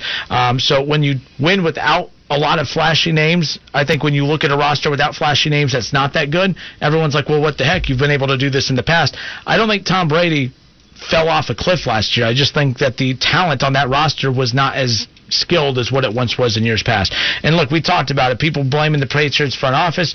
They went out and they got Josh Gordon. That blew up in their face. You got Antonio Brown. That blew up in their face. If Josh Gordon and Antonio Brown stay healthy, Tom Brady has two elite playmakers right there that are probably above what he has played with in the past outside of Randy Moss. So there is that. Let's go to Springfield with Mark. Mark in Springfield, how are you? Hey, I'm doing great, guys. Great show today. Appreciate it. Yep. What you got for us, man? What fan are you? Who's your team? It's oh boy, Bengals. Oh, okay. I hate me to say it, but here's my observation about the Bengals, and then I got a sleeper in the draft. I think he's a great player. Okay. But I just heard a comment about Andy Dalton, and I totally agree with you. At $17 million, there's no way Mike Brown, as cheap as he is going to bring him back. I think you're looking at a trade tonight where the Bengals are going to dangle Dalton out there for some picks. It only makes sense because I really think the Bengals and their fans are giving up too quickly on Ryan Finley. The kid was pretty darn good at NC State. I think he'd be a great backup to Burrow, and you got to trade Dalton for a couple picks. I think it's going to happen tonight. But I don't think Dalton has value. I don't think the value for Dalton is worth more than one pick or even a pick remotely close to the second round. I mean, I would trust me. My thing is why wait till now to move him? The time to move him was when free agency started, But I'm with you. If they can get multiple picks, good for them. That's a win for them. It is scary to think that we haven't kind of moved him before now, but which, of course, I think is dumb that we haven't. But I do think he has some value. If he's given time, he's pretty accurate. He's better than some starters out there. But I got to tell you about my sleeper. Okay. And we're going to touch on the Brady thing. Look, Brady, whether he plays for the Bengals, the Dolphins, Denver, doesn't matter. He's still very slow. I know he's got a better line in Tampa than he had in New England, but he still unloads quick. And the guy out there is K.J. Hill from Ohio State. He's a gifted slot guy, and he can get downfield as well. So I think K.J. Hill would be a great addition to Tampa with Brady. What round do you think that happens? It wouldn't be first. Who's your team? No, second round. I think KJ's a second rounder. Now I see that if the Bucs choose not to take a wide receiver with their first round pick, and right now they do have the Bucs taking a receiver in the first round. But you're right. Justin Jefferson, wide receiver out of LSU, that would be. Look, the thing is, there's a lot of athletes, a lot of playmakers, and they're going to have their pick of the litter by the time you get late in the draft. Yeah. Now Jefferson and Jerry Jeudy are downfield guys, and I just don't think he's just too slow to take that long pass. I mean, he's still looking to get an Edelman-type player, and K.J. Hill, I think, is a treasure. I almost wonder if we maybe we haven't seen an element of Brady's game because he hasn't had those downfield weapons. I'm not saying he's never had that, but what I mean is he's had to rely on guys like Edelman and others who post routes, and they're not guys that are trying to beat the D-backs down the field. So if he has those weapons, maybe there's a side of Brady's game that he can kind of resort to that we have not seen during the last couple of years with New England with limited playmakers. If he get the time to throw. If he get the time to throw. That's going to be key. That's a key for anyone. Yeah, watch K.J. Hill. I think he's great. I think Austin Mack from the Buckeyes is good. And don't sleep on Benjamin Victor from the Buckeyes. I know I'm a Buckeye guy, but, man, I liked Austin Mack, but I love K.J. Hill, and I think Dobbins would be a great addition somewhere, too. Absolutely, man. Hey, that's what I got, guys. Thank you so much for the call, Mark. Take care. See ya. All right, 457-9464. I mean, there's a lot of Buckeyes that we're going to potentially be hearing of tonight. Remember the John Calipari effect? Here you go again, man. What'd I say? The John Calipari effect. Oh, I got to get my sounders ready, man, for every time you take a shot at the Buckeyes, man. How is that a shot? I told you yesterday. Facts are not shots. It's a shot, man. It's not a shot. It's factual. It's a Saturday night at the bar with you, man. Shots. I don't handle shots very well. I remember that. Never mind. Fireball. New Year's Eve. I mean, Fireball, I can't do Fireball anymore. Fireball, New Year's Eve ruined it for me. Just put it that way. Let's go to Tim in Dayton. Tim, what's up, man? How are you? Welcome. Hey, good. How are you? Good. Who's your team? I'm a Colts fan. Nice. And Yeah, I'm not real happy about the Phillip Rivers thing, but I mean, if it works, it works. I mean, you got a pretty decent running back. You know, just I'd like to see them get a couple of receivers. But I'm wondering why anybody ain't talking about like cornerbacks. And there's some really, really good linebackers in the draft that are big and got a lot of speed and agility. You know, and from what I'm seeing coming out, and I haven't really heard anybody talking about them. It's, you know, because you got more of the receivers coming out. You know, it's a year for receivers, I guess, but you're going to have some guys to cover them. I mean, you know, there's going to be some teams that have to pick up some cornerbacks and some of these linebackers on the defensive end. That's key. And the Colts don't have any first-round picks, correct? I don't believe they do, but they don't have anything in the first round. But look, yeah, you got Phillip Rivers. Obviously, you talked about Mack. You got T.Y. Hilton. You know, Paris Campbell. You know, they're going to need to add some playmakers. That offensive line is not bad, but you're right. When you start looking at the defense, it's going to have to be those middle guys. Malik Hooker, good secondary guy, good safety. They're going to need some linebacker help there. That's for sure. Yeah, they need a little tweaking on the defense. It's not bad. I mean, it bends a little, but it's not too bad. But then you think they were going to play somebody that they could beat in their division. Then they just drop, go out there and lay an egg. And I just don't understand it, whether it's in the play calling or what. I thought Brissett did a decent job with what he had, and like T.Y. only shows up when he wants to play, seems like, he gets double covered a lot. I understand that, but well, the good thing is that division is one of the weaker divisions in football. The Colts, I know people are a little iffy on Phillip Rivers, but Phillip Rivers doesn't have to be an MVP-type quarterback for them to have, success in that division. The Jacksonville Jaguars looking to get rid of Fournette. All right, the Titans, they've lost, they might be that's the team to beat in that division, but I'm still not sold that a full, season with that quarterback is going to be, what they expect. I think that they kind of took a chance with the run that they went on last year to bring it back. Houston took a step back. Jaguars taking a step back. Tennessee, they need to add some key weapons this offseason. We'll see, but the Colts are in good shape heading into next year. Oh, yeah, I believe they are. With it's the decision making that they got to do, on some of this stuff, and then I think they can work it out. And it's not like they're in the division where the Bengals is, where you got 9 championships between 2 teams. And I think if they was to build for that, their division, maybe the Bengals would have a little something. If you get the quarterback, then you put some pieces around it. It could happen. They could change it around. It's just you kind of your heart kind of goes out to the Bengals and Browns, teams like that don't have any winning seasons. You kind of want them. You want them to win.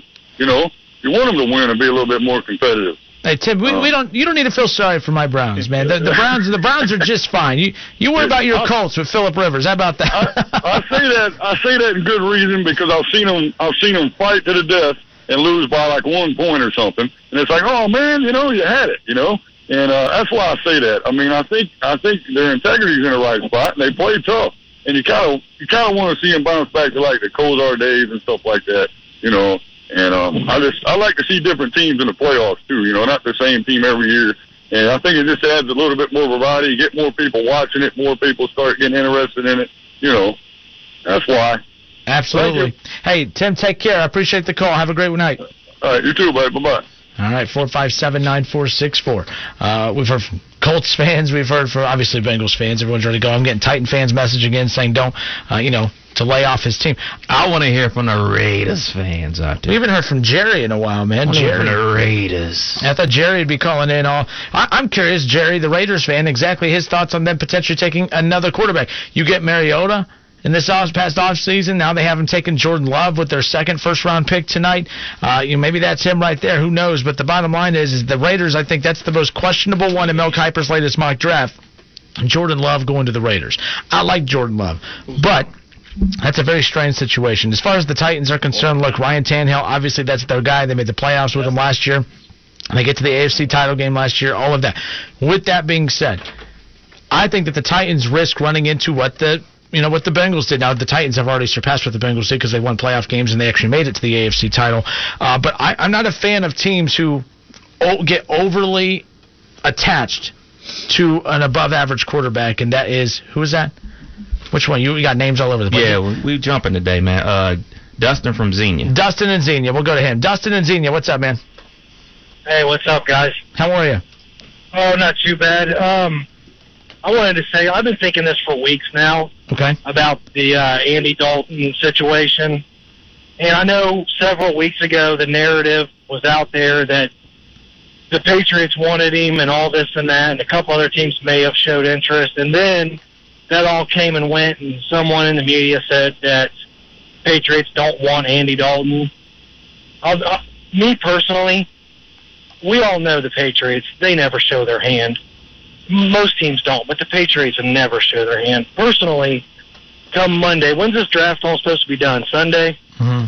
Saturday, okay. Come Sunday, I would be shocked if Andy Dalton is not on a plane to New England. So not just on a plane in general, but on a plane to New England. I thought from the beginning that was the team that made the most sense for him. Now, my only thinking is as to why he's not in New England is I keep thinking that the Bengals are maybe asking for too much in return or something. I'm always used to making them, the problem here, but they have to be asking for too much. I don't get why the Patriots are comfortable sitting pat. I think Bill Belichick's too competitive to tank to get a Trevor Lawrence, so who knows? Hear me out on this. I'll try to make this quick. All right, my opinion is I don't necessarily think they're asking too much, or maybe they were in the Patriots' opinion. But my thinking was that the Patriots have dealt with the Bengals a lot through the years, and it doesn't take dealing with the Bengals to know how they are. Mm-hmm. I think the Patriots were banking on the Bengals letting Andy Dalton walk so they could just pick him up for nothing, okay? That's a good point. If that doesn't happen, which it looks like it might not, we still don't know, but as of now, it looks like it might not. I think that the Patriots are going to work out some trade, maybe a 4th or 5th round draft pick this weekend, because and keep this in mind also, they got basically a free 4th rounder the other day for Gronk, because Gronk was done with them. He wasn't coming back. So that could have been the key to get Dalton. Yes, they weren't getting anything for Gronk before when he was on their team. He was done. Now they've got what basically essentially comes down to a free 4th round pick from the Buccaneers, okay? I mean, they're right there. There's a free pick you didn't have before. You can throw that out to the Bengals for a guy like Andy Dalton. And I personally think that Andy Dalton fits the Patriots system really, really well. I really do. I think they could still win and maybe even go deep into the postseason with a guy like Andy Dalton. But I'd be shocked personally if he doesn't, by the time this is all said and done, end up a Patriot. And even, unfortunately, if the Bengals do make the dumb move and let him walk, the Patriots are going to be the first team to snatch him up, in my opinion. No, in fact, you bring up a good point about the Patriots kind of being a little, strategic and sitting back and not trying to just jump to get the guy right away. You're right. Sitting back and hoping that they can get him if they release him. Guy $17 million to sit back there and tell Joe Burrow, watch out for the end and the linebacker. They know that Mike Brown doesn't want to do that. So they're like, he's going to let him walk out the back door. We just got to be sitting there waiting when he does.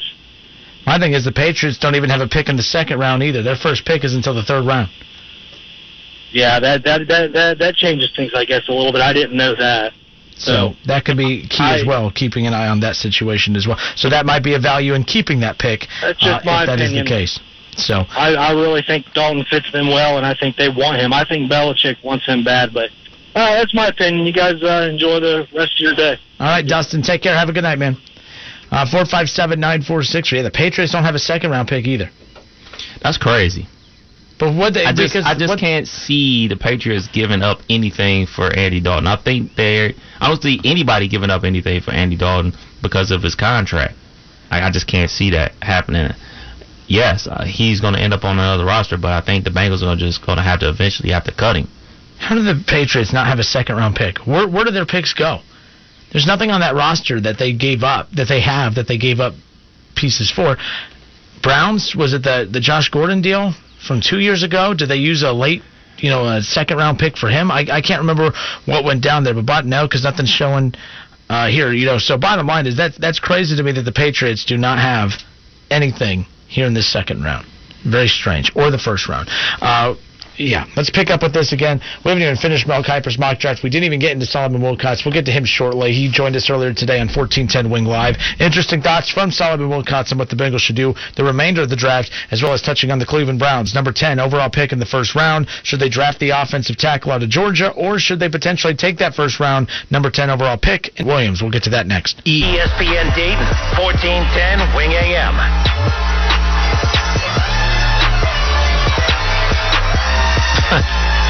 I just saw on Twitter someone say, what would it take for the Dolphins to be able to get the number 1 pick from the Bengals? And they said 3 first-round picks and a vaccine for the coronavirus. That's all. That's what it would take to be able to pry Joe Burrow away from the Cincinnati Bengals' hands later tonight. Welcome back. It's the Justin Kinner Show again. Cincinnati Bengals have the number 1 pick tonight. Joe Burrow, of course, we're just waiting to finally hear Joe Burrow's name be announced as the first pick in the draft and going and heading to Cincinnati. I know Bengals fans have been waiting for this for a while. Finally, that glimpse of hope and that glimpse of, man, we're a lot closer than where we were just even a year ago. 2-14 last year, not a good year, obviously, but it'll be interesting to see how all of that pans out. With that being said, the Dolphins have been very aggressive in trying to pursue that number 1 pick. The Dolphins had kind of been like a little mum on it. I mean, we've even had some of their reporters on the show the last couple weeks just kind of get an idea for what they're looking to do. I mean, what does that say about Tua? To me, like that speaks volumes about Tua, that you were willing to be that aggressive to go get Joe Burrow at number 1 when you have Tua. Like, the Dolphins have Tua. I mean, there's a chance that, yes, that Detroit could potentially take him, but that's the only threat. The only threat to the Dolphins from getting a quarterback is Detroit, because I don't think that the Dolphins want Justin Herbert. I think that that's a big loss. When you were tanking for Tua, and then you found out that there's even a better quarterback out there than Joe Burrow, and then you don't get Burrow or Tua, and you end up with Justin Herbert, I would take Jordan Love over. Me personally, I think Jordan Love is a better NFL quarterback long-term than Justin Herbert. I don't know why. My gut's just telling me that. That's great analysis right here on the Justin Kinner Show, because my gut said so. Point is what does that say about Tua, that the Dolphins are willing to unload all of their first-round picks that they worked hard in acquiring to get a quarterback when you have Tua right there? I think that should alarm some people in the league, to be honest with you. Is it the injury? Is it they just don't believe in him? Is it his size? It's a lot of question marks about it, man. I just feel like you have 3 first-round picks, and if one of those is Tua, you still have 2 other picks that are going to help better your team next year. I still think it's more of a gamble to get rid of those picks to go get Joe Burrow. I think at that point, you have to win with Joe Burrow, and you have to win right away. A lot more, right. Though. There's more pressure on Miami to win with Joe Burrow right away if they were able to convince the Bengals to do it, which they're not going to be able to. But if they did, it just doesn't make sense. There's too many quarterbacks in this draft that the Dolphins could end up with for them to be that foolish to package that many picks to go get Joe Burrow. Joe Burrow's good, but I don't think he's worth 2 first-round picks, much less 3. I mean, they still have Fitzpatrick, goodness. So he's always a guy that's going to win you a couple games. Perfect bridge guy. I think that's the play. Like, you get a quarterback and you already have somebody there, a starter in the league that can hold it down until your young quarterback is ready. Mm-hmm. And that's going to be interesting. But that should bother you. That should bother some fans when it comes to Tua. The Tua defenders, and I was one of them up until today thinking, man, just how low are the Dolphins on Tua whenever they were tanking for Tua to start the season, and now they're trying to give up their 3 first-round picks to not take Tua. Like, I feel like the Dolphins are trying too hard to not take Tua when he's basically falling right in their lap, which is who they were trying to position themselves to get all along. Let's go to Will. Will in Dayton. What's up, Will? How are you, man? I'm good. How are you? Not too bad, man. What you got for us? Who's your team? What? Pittsburgh. Pittsburgh. Hey! Finally. I've been waiting to hear from a Steelers fan, man. I swear this might be the first Steelers call I've had in a while. How are you? Black and yellow, black and yellow, black and yellow. Right. I was calling to correct you about the Patriots. They got a 23rd pick in the first round. Oh, in the first round. They don't have a second-round pick. I don't know why I thought they didn't have a first round. That's called doing your homework. I'm glad you called and corrected me on that, because that didn't sound right, the Patriots not having a pick in the first or the second. But you are right. Now that I'm looking at the first round, they do not have a pick in the second. But you are right. They do have the pick in the first round. My bad on that. You're probably being hopeful like me and hoping that they were going to be a losing team this year. No, actually, you don't want them to be a losing team, because that's how they position themselves to get Trevor Lawrence next year, and that's what you do not want. So. I'm sure there's going to be a team way worse than them. Hey, Will, here's my NFL conspiracy theory. And I want there to be a 2020 NFL season, but if there is not, you have to ask yourself, okay, if there's not an NFL season in 2020, how does the NFL draft for next year work? You can't have the same draft order 2 years in a row, so what they would probably do is some kind of draft lottery. This would be the greatest way in the world for the NFL to shake things up a little bit, and they randomly select a name out of a hat for the number 1 overall pick, and it just so happens to be the New England Patriots. I'm telling you, that's where we're going if there's not a season in 2020. Oh, that'd be awful. All right, let's hear it. What's Big Ben? Is he Big Ben or Big Ben? You know what? I'm honestly going to say that this is probably going to be Big Ben's last year. I hate to say it, but I think we're going to go Jalen Hurts in the second round, though. Yeah. If they go Jalen Hurts in the second round, that means Big Ben's days are numbered, as in maybe one more year. I don't think that they go. They're in that awkward position. You don't want to take a quarterback this year if you have another 2 to 3 years of Big Ben, because we're the day and age of having your rookie sit for 2 or 3 years. That doesn't happen too often anymore. So I'm interested to see how they handle that, to be honest. Yeah, but I'm scared of him going down because Rudolph, that's terrible. that was the worst. I can't watch another year of Rudolph. Every time I still just keep seeing that dang clip between him and Myles Garrett, man. It's just unbelievable. I'm still in shock of what went down that night. Like, all he had to do was just go his separate way. He didn't have to start nothing. So, hold up. This is interesting. A Pittsburgh fan. So, a Pittsburgh fan is saying he started it. I got to tell you, from what it looks like, he had to say something for Myles to go off on him. I'm not going to say that he said what they're saying he said, but, you're not about to have a defensive player just want to kick your butt, just for the heck of it. Well, that wasn't even my thing. My thing is something I agree with you was said. I don't know what was said. Something, had to have been, drawn between the two. But, to act like Myles Garrett just went chasing this dude down with the helmet, that's laughable.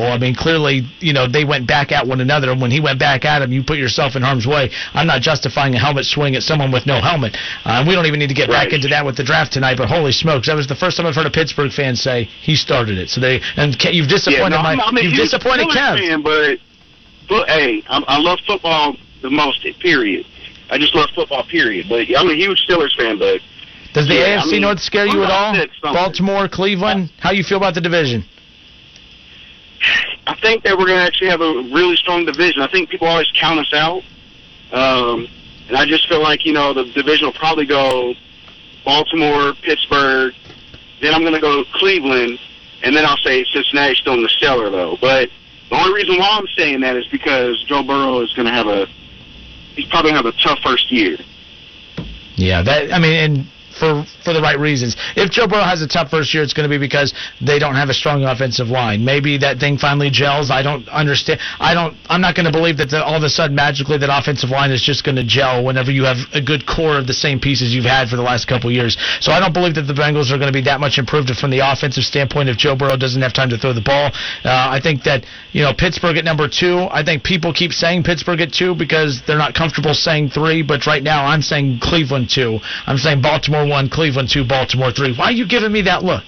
Why? You see, Brandon never gave me those looks. Shay never gave me those looks. Why are you giving me those looks? Look, man, it's reasons why the Steelers are going to be number 1 in the AFC Central. Number one? Yeah. Oh, my goodness. We coming back for our crown. Number 1, Lamar Jackson is on the cover of Madden. Cursed. Oh, good. That means the Browns about to win the AFC North here in 2020. I like it. 2, the Browns gone brown. And 3, Joe Burrow, a rookie. Steelers will win. Oh, that rookie excuse Central. ain't no excuse anymore. The AFC Central belongs to the Steelers. Well, the AFC North. I want to agree with that. I do. Then do it. The North. Then do it. The North. You correct me. I'm correcting you. It's always the Central. If we went by paper, Cleveland looks the best. If we went by paper. But we saw what that looked like last year. We beat them with Duck Hodges, baby. Time out. Hold on. That's jumping. Time out. That's jumping. Enough. Freddie Kitchens, man. Ain't no Freddie Kitchens here no more. So you got a roster that was returning from last year. That was a very good roster. They've even added more weapons to that roster, and they have adults coaching the team. They're in good hands, man. Look out. Everyone talking about Baltimore, Lamar Jackson, Madden, blah, blah, blah. You focus on that. You go play your video games with the Browns win the AFC North this year. What are we putting on it? A good chuckle. Put lunch on it. Putting lunch on it. Pennies. How about that? I'm with you. There we go, Will. All right, Will. Thanks for the call, man. Appreciate it. All right. Thank you. All right. 457-9464. We'll be back in a moment. Show right here on ESPN Dayton, 1410 Wing AM. All right, we welcome you back. It's the Justin Kinner Show live here on Dayton's ESPN radio station, 1410. Wing AM. Head to wingam.com, click on Win the contest up at the top of the page. Enter the Support Local Business $1,000 a day giveaway. Enter Lawn Plus. Lawn Plus is your local business keyword here this hour for you to have a chance to win $1,000. Lawn Plus is the local business keyword. Lawn Plus. Enter that at wingam.com. Hour 2 in the books. We'll get back to taking your calls in hour number 3. NFL Draft tonight. Bengals fans, how excited are you? I think it's like Bengals fans don't even have to worry. You don't even have to stress. This is just one of those where you just got to be excited. You know what's going to happen. I hope. I'll feel really bad for you if it doesn't. But it's going to happen. I'm even confident that it's going to happen. Joe Burrow will become a Cincinnati Bengal at 8 o'clock tonight when the NFL Draft starts. The Cleveland Browns also on the clock. They got the number 10 pick. They got some decisions to make. Are they going to, what are they going to do with that 10th pick? Are they going to draft with that pick? Are they going to use it as leverage to be able to potentially land Trent Williams? I mean, what are they going to do? A lot of question marks there.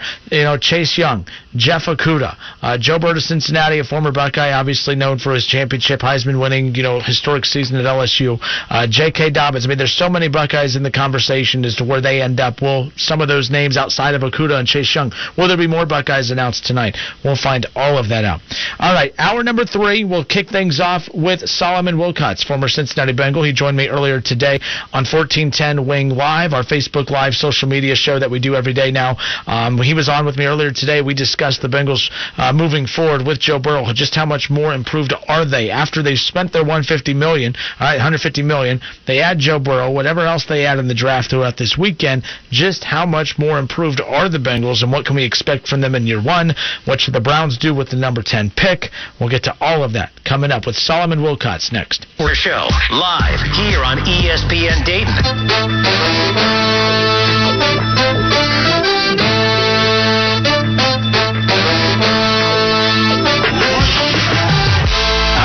Hour 3 off and rolling here on Dayton's ESPN radio station. The NFL Draft tonight, the first round, finally something of a sports element that we've been looking forward to outside of a documentary or a weird cell phone game version of Horse and everything else. The NFL Draft officially kicks off tonight, the first round. The Cincinnati Bengals have the number 1 overall pick, projected to take Joe Burrow, which has been basically the general consensus for quite some time now. So we're looking forward to that tonight. The Browns have the number 10 pick. What should the Browns do with the number 10 pick? The Bengals number 1 with Joe Burrow. But what about the rest of the draft? What should they address moving forward? And even with the $150 million that they spent this offseason, even with adding Joe Burrow tonight in the first round, and whatever they do tomorrow and Saturday to close out the NFL Draft, just how much better and how much more improved have the Bengals made themselves? We're going to talk about that now with, again, Solomon Wilcots, who, again, joined me earlier today on 1410 Wing Live, our new social media series that you can access on Facebook Live and, of course, on Twitter at 1410 Kenner. We had Solomon Wilcots on today and Keith Byers. Keith Byers shared his draft day memories, which we'll have that for you later as well. Tomorrow at noon, make sure you are following along on Facebook or following me on Twitter because we will have Marty Brenneman. Marty Brenneman is going to sit down and have a chat with us on 1410 Wing Live, our social media Facebook Live show tomorrow at noon. So make sure you like the station Twitter or the station Facebook page using the search ESPN 1410 Wing AM. Solomon Wilcots, former Bengal, Pro Football Focus. He joined us earlier today on 1410 Wing Live. Here's Solomon Wilcots. Solomon, welcome in, sir. How are you? I am doing great and glad to be on with you this morning. Absolutely. Finally, the draft tonight. I know everyone's looking forward to that. I know with everything going on in the world, there's very few things to be excited about. There's the Michael Jordan documentary, of course, and now the NFL Draft. That is huge. Just your thoughts on the draft, not just for the Bengals, but teams as a whole heading into tonight. Well, it's a very unique year, right, as we are all in the midst of a quarantine from the COVID-19 virus. But, it's a big day for many of these players who are expecting to hear their names called and their dreams fulfilled by becoming a first-round draft pick on this day. And so, I think we all want to be respectful to them, but we also want to be respectful to the first responders and people who are battling illness and looking to make it back. And so this draft, it's going to be about getting the business done without being so celebratory or with red carpet events. It's about going to work. These 32 teams are trying to make themselves better by making the right pick. And there's a ton of talent at the offensive line position, at the cornerback position, most importantly at the wide receiver position. And we've got some quarterbacks who are going to be deserving, not to mention Joe Burrow, Tua Tagovailoa. So I think it's going to be a great day in the NFL today.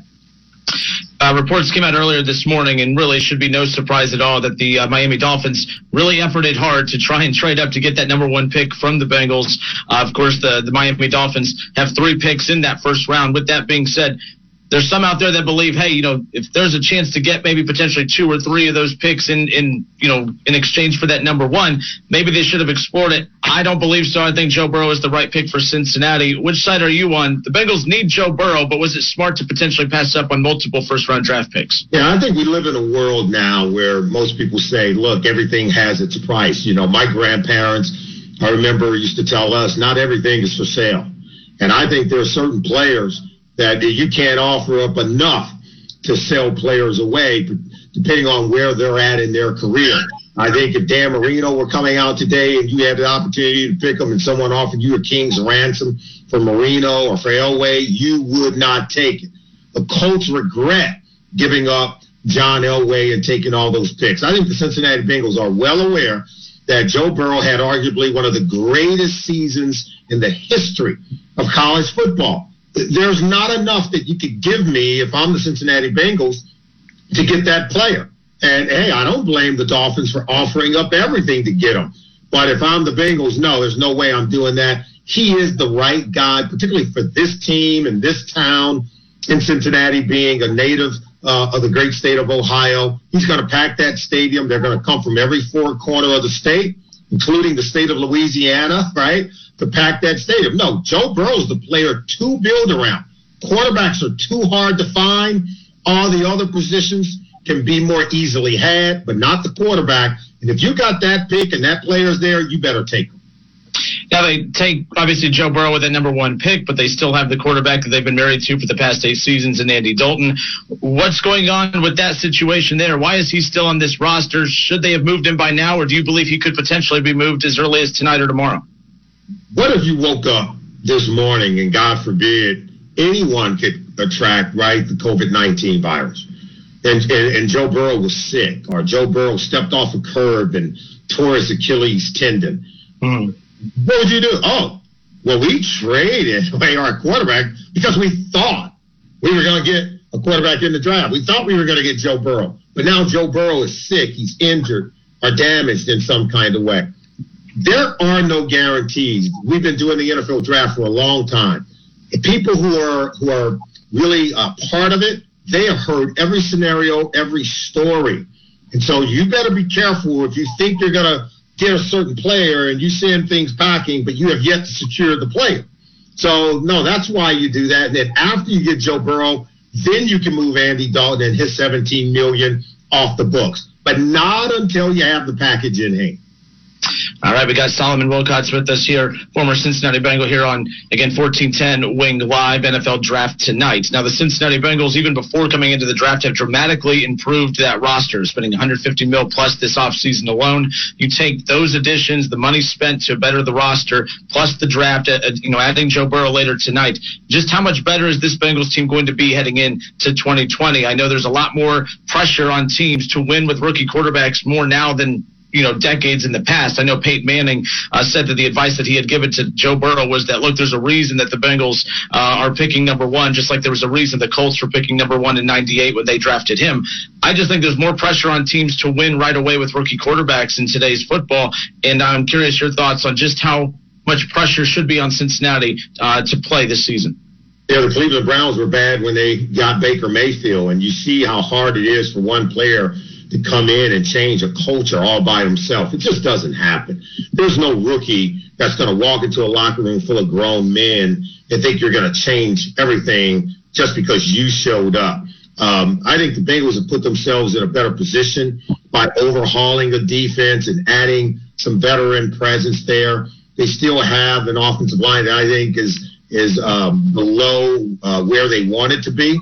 I would not hesitate to send the second overall pick or that second round pick to the Washington Redskins for Trent Williams. I know the Browns might be interested in Trent Williams with the Redskins, but I would get him and Jonas Williams. I'd play him at right tackle, who was their first round pick from 1 year ago, but didn't play one down.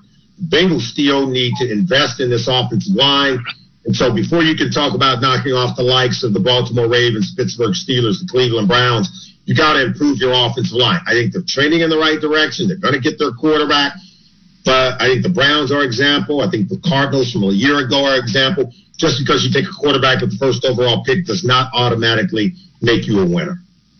And it's funny you mentioned the Cleveland Browns. You mentioned the Trent Williams. There's a lot of talk about, them potentially pursuing a way to land him.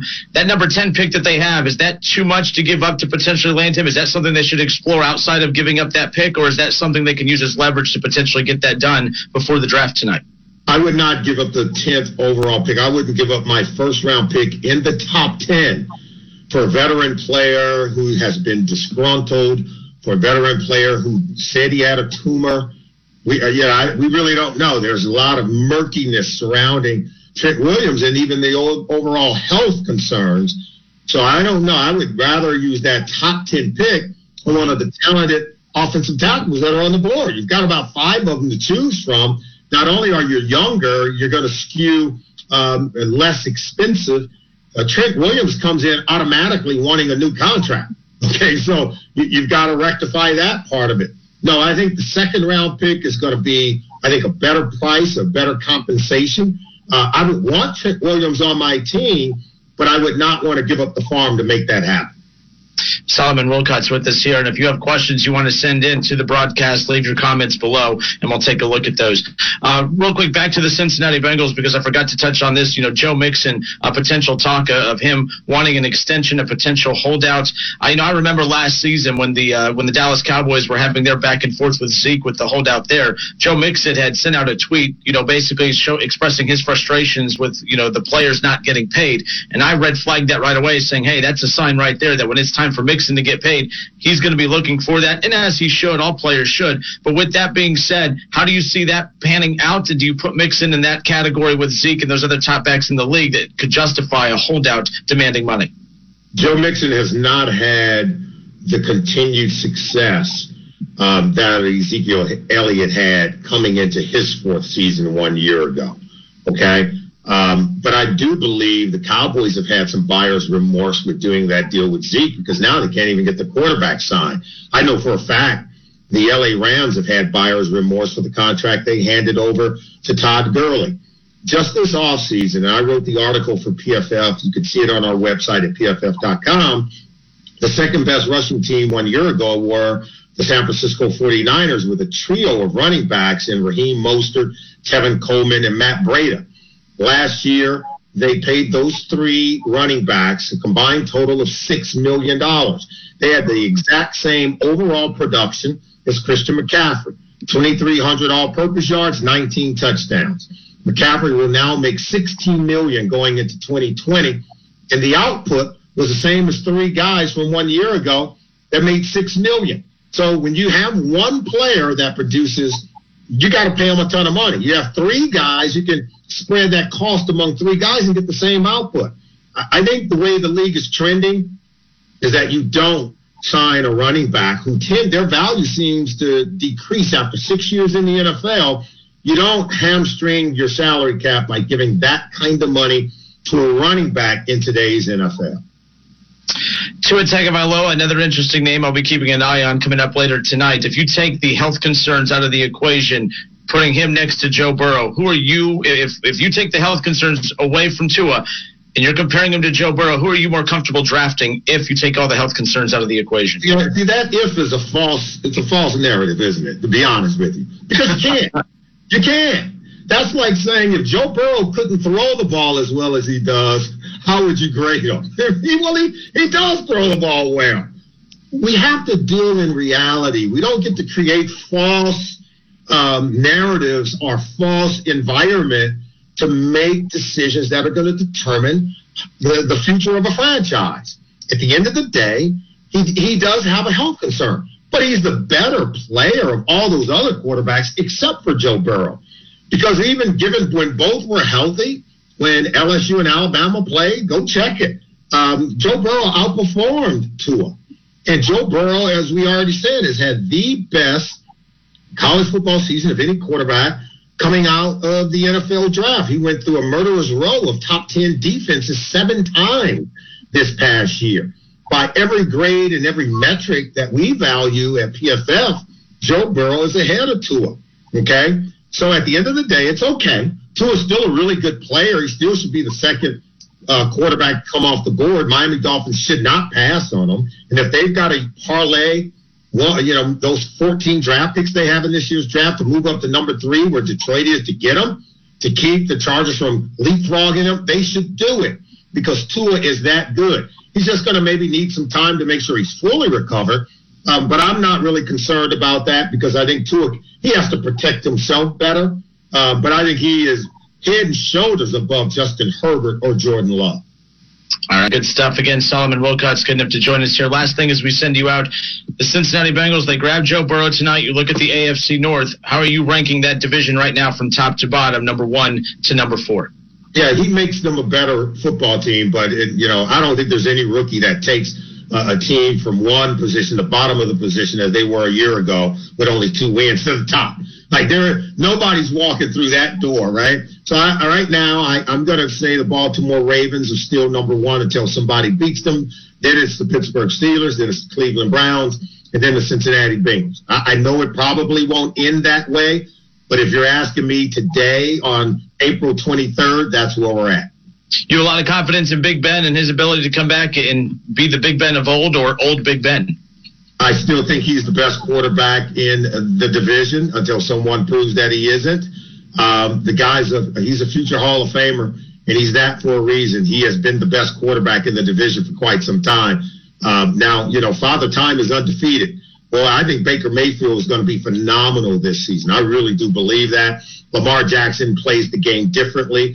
Joe Burrow needs a little more season to catch those other guys, but right now it's Big Ben, standing on the steps of Canton until someone else catches him.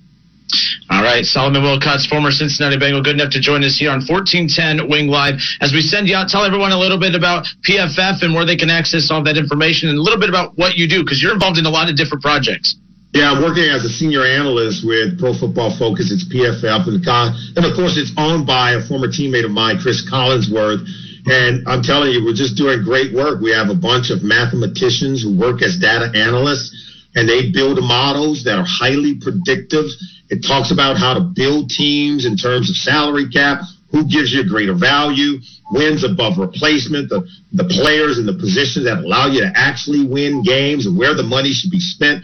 We just finished an article that will run on our website at pff.com talking about who would defensive backs, who do they consider more difficult to defend, Jerry Jeudy or CeeDee Lamb, arguably the 2 best wide receivers in this year's draft class. You want to read that article to figure out who is the best of the 2. All right, good stuff. And I'll make sure to share that on my Twitter account as well, at 1410Kenner. Solomon, thank you so much for your time. Enjoyed the draft tonight. I really enjoyed my time with you today. Take care. Yeah, it was great. I really appreciate you having me. Have a great day and enjoy the draft. Take show right here on ESPN Dayton, 1410 Wing AM.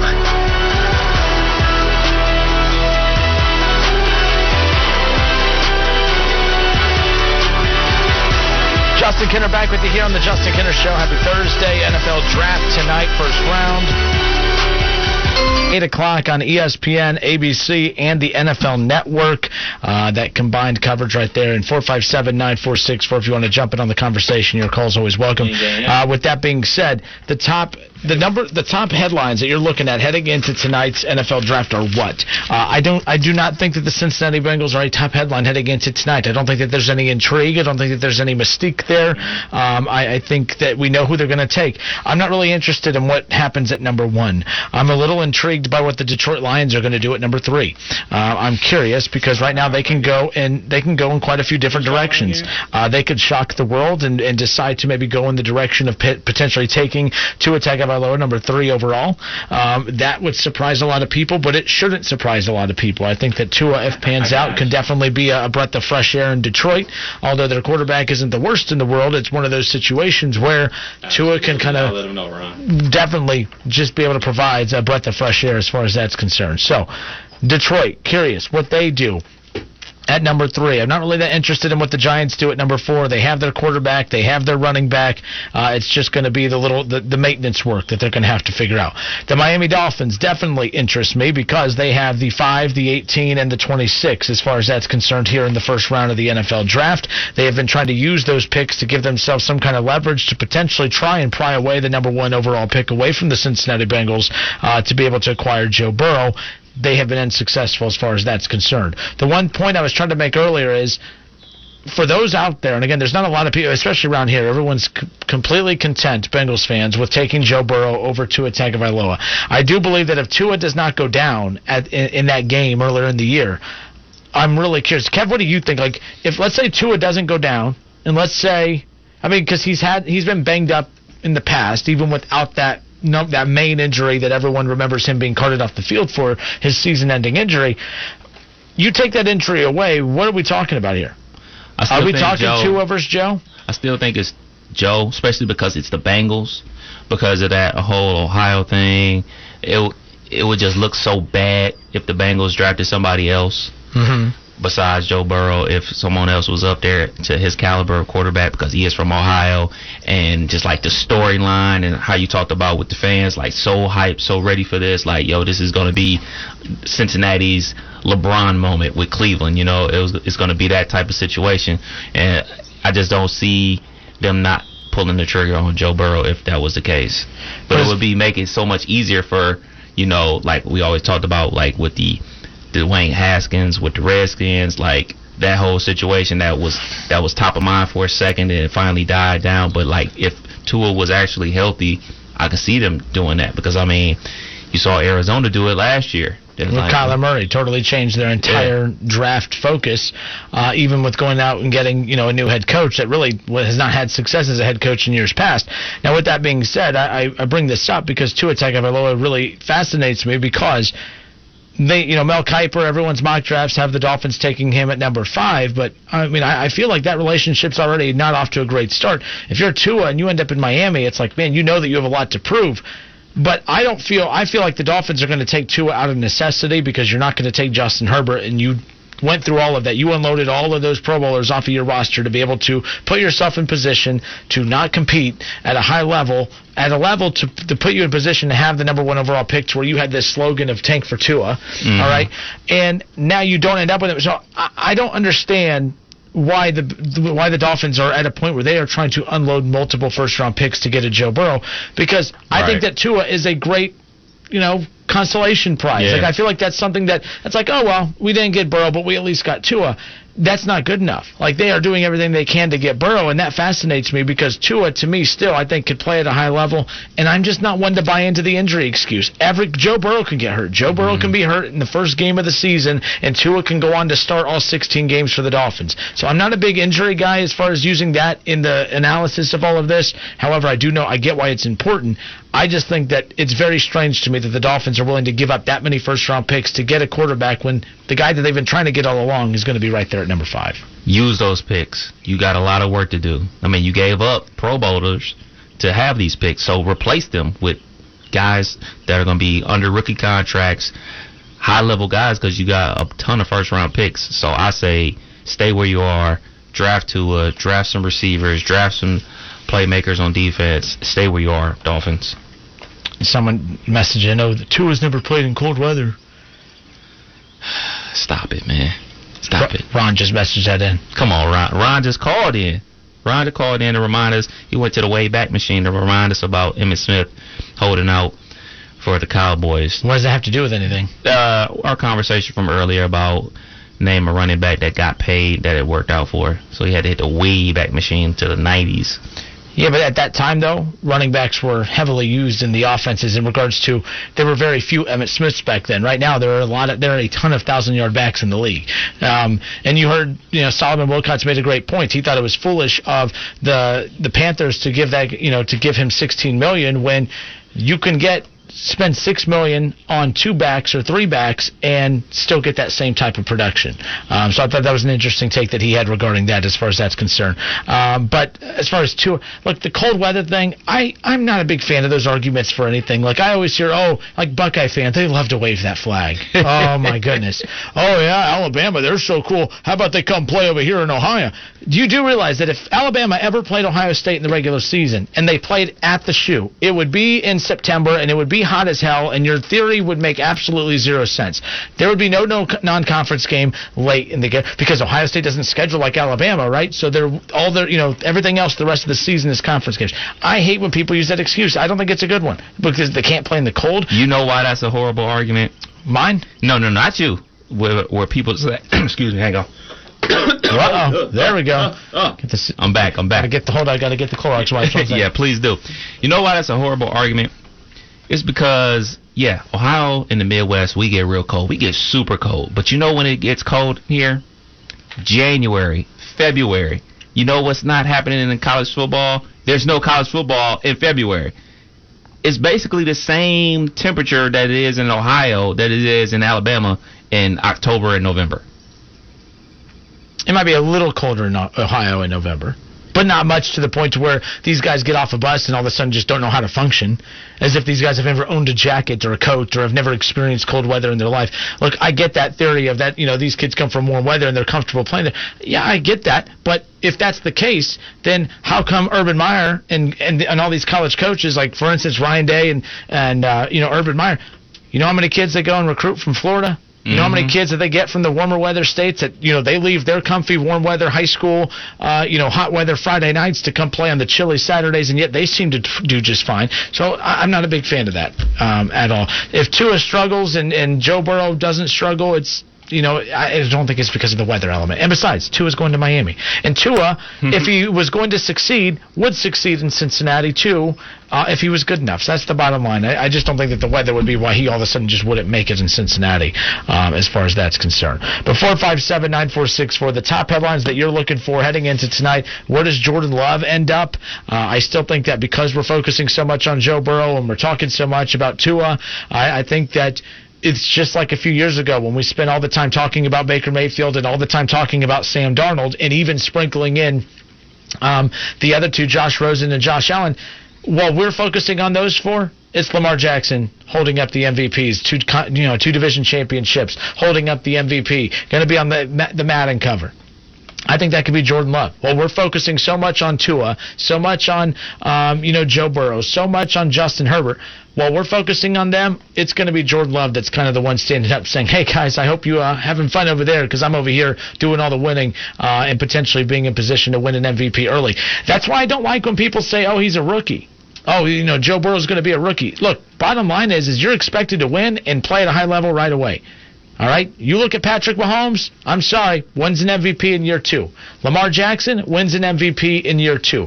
You don't go from average, I don't know anything because I'm a rookie quarterback, to winning an MVP in year 2. Right. So there are expectations for Joe Burrow to succeed in Cincinnati, period. So I don't want to hear no excuses at the end of the year of, oh, he's a rookie. The Bengals, they only won 2 games the game before. You spent $150 million. All right, you're coming in, you have weapons. If Joe Burrow is not playing at a high level, the Bengals are the reason why, period. Like, there's no excuse for Joe Burrow, period. Lamar Jackson came in as a rookie, had success right off the bat. Won the division, playoff 2 straight seasons, wins an MVP in year 2. I'm not saying that the expectation for Joe Burrow is to win an MVP in year 2, but let's be clear. You're already setting the precedent that there is not enough first-round picks in the world that are going to be there to pry him away from your hands.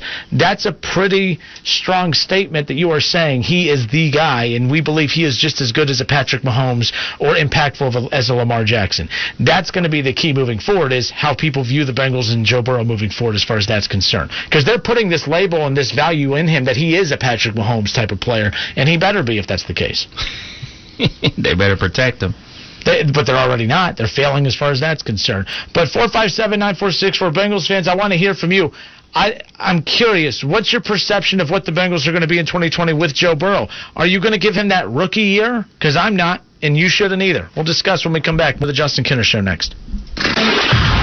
College football playoffs, Browns, Bengals, Buckeyes, and more. Catch the Keith Fire Show Monday.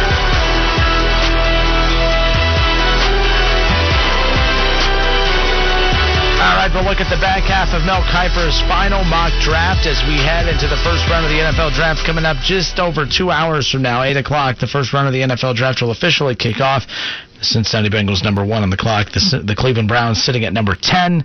And we've been through their scenarios as to what can happen at number 10 if you are the Cleveland Browns. We've been through some of the more surprising predictions from Mel Kiper in the back half of his final mock draft, including Jordan Love, quarterback out of Utah State, going to the Las Vegas Raiders.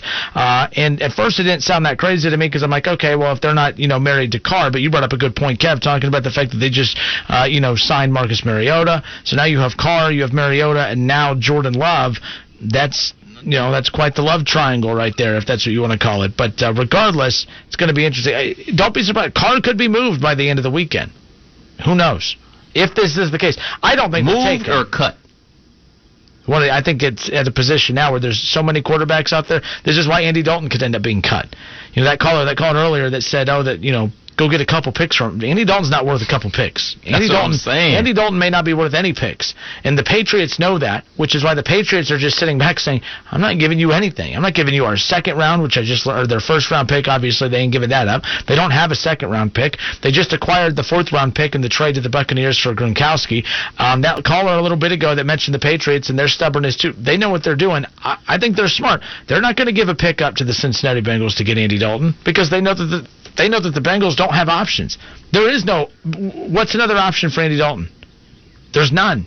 Well, he's in the catbird seat because either he stays as the backup and get, $17 million? But I don't think there's no way he's going to be... That's what I'm saying. Yes. So if it's that, he stays and gets the $17 million or gets cut and then gets to pick his destination. So, yeah, true. But... pick his destination, there's only one team that makes sense for him, and that's the Patriots. I'm not saying no other team, possibly the Jaguars. Yeah. But if the Jaguars find themselves in a position where they can take a Jordan Love, I still think that if Jordan Love isn't drafted by the Raiders, which I still think that's a long shot, obviously Mel Kiper has enough intel that would have told him just enough for him to put that down because he feels that strongly about it, then fine. But if Jacksonville has the number 20 pick, if the Raiders don't take Jordan Love at 19, I wouldn't be surprised if Jacksonville ends up taking Jordan Love at number 20. Not a Minshew fan? Let's be honest. You take away the cool little mustache. You had that cool mustache last week. I did. I tried to shape it up and messed it up, so I just got rid of it all. Pissed me off. I was so pissed. I had this cool mustache going. I was just trying to clean it up a bit because it was starting to kind of overlap on the lip, and then I went too far up. And then I was irate. I was saying every cuss word you could imagine in the book, so I came in all babyface that day. I was like, I hate how I look without... Yeah, so anyways. But no, so you look at the fact that, you look where Jacksonville is. They have the number 9 pick, and they have the number 20 pick. They're in good shape. Right now, they're projected to take Jeff Okudah, number 9 overall, according to Mel Kiper. Jacksonville also has that number 20 pick. They could end up with Jordan Love at 20. So I think that's an interesting decision right there. But they have to take Jeff Okudah at number 9 because Jeff Okudah will not drop much further back, in my opinion, at that point. So Jacksonville could end up being in a position where they might get graded out better than the Dolphins if they get Jordan Love and Jeff Okudah. I think that's a hell of a draft for Jacksonville if they could find a way to pull that off. They got rid of Nick Foles. Nick Foles now with the Bears. So it'll be interesting to see how all of that pans out. So nonetheless, you have Jacksonville at number 20. Number 21, the Eagles, as we talked about, Kenneth Murray, linebacker out of Oklahoma. You made a good point earlier. It's funny with as bad as defense, as team defenses, as bad as team defenses are in the Big 12, it's amazing to us just how many Big 12 defensive players get taken off the board early in the draft, and that's another example right there. Oklahoma linebacker Kenneth Murray going number 21 to the Eagles, according to Mel Kiper. Henry Ruggs III, wide receiver out of Alabama, going to Minnesota. So that's another weapon right there. Again, you lose Diggs, so you have to be able to replace him. And this is the draft to do it. But I am surprised that you would take him over, T. Higgins. He's fallen. T. Higgins has went from... We were talking... I remember when we were... but when the season was coming to a close, NFL and college... When we were doing the way too early NFL mock drafts, the Cleveland Browns were kicking around the idea of taking T. Higgins. And T. Higgins goes from being picked mid-first round to maybe potentially, depending on how the cards play out, falling out of the first round. But I do find that interesting that Minnesota, who does need a receiver to replace Diggs, gets a Henry Ruggs III wide receiver out of Alabama over T. Higgins. That's an interesting fall for me. That's one of the bigger drops. But Buckeye fans will tell you that he got exposed in that game. Buckeye fans always say that. They think that every time a player has a bad game against them, it's because they exposed him when it could just be a bad game. You know, when Buckeyes play bad against teams, just because they were exposed or just because they weren't ready, we weren't ready to play. Can't be ready to play every week. Oh wait, sure. Anyways. I had to set you up for that. You always do that. Then I get caught. I try to be on my best behavior, and you set me up to fail every time.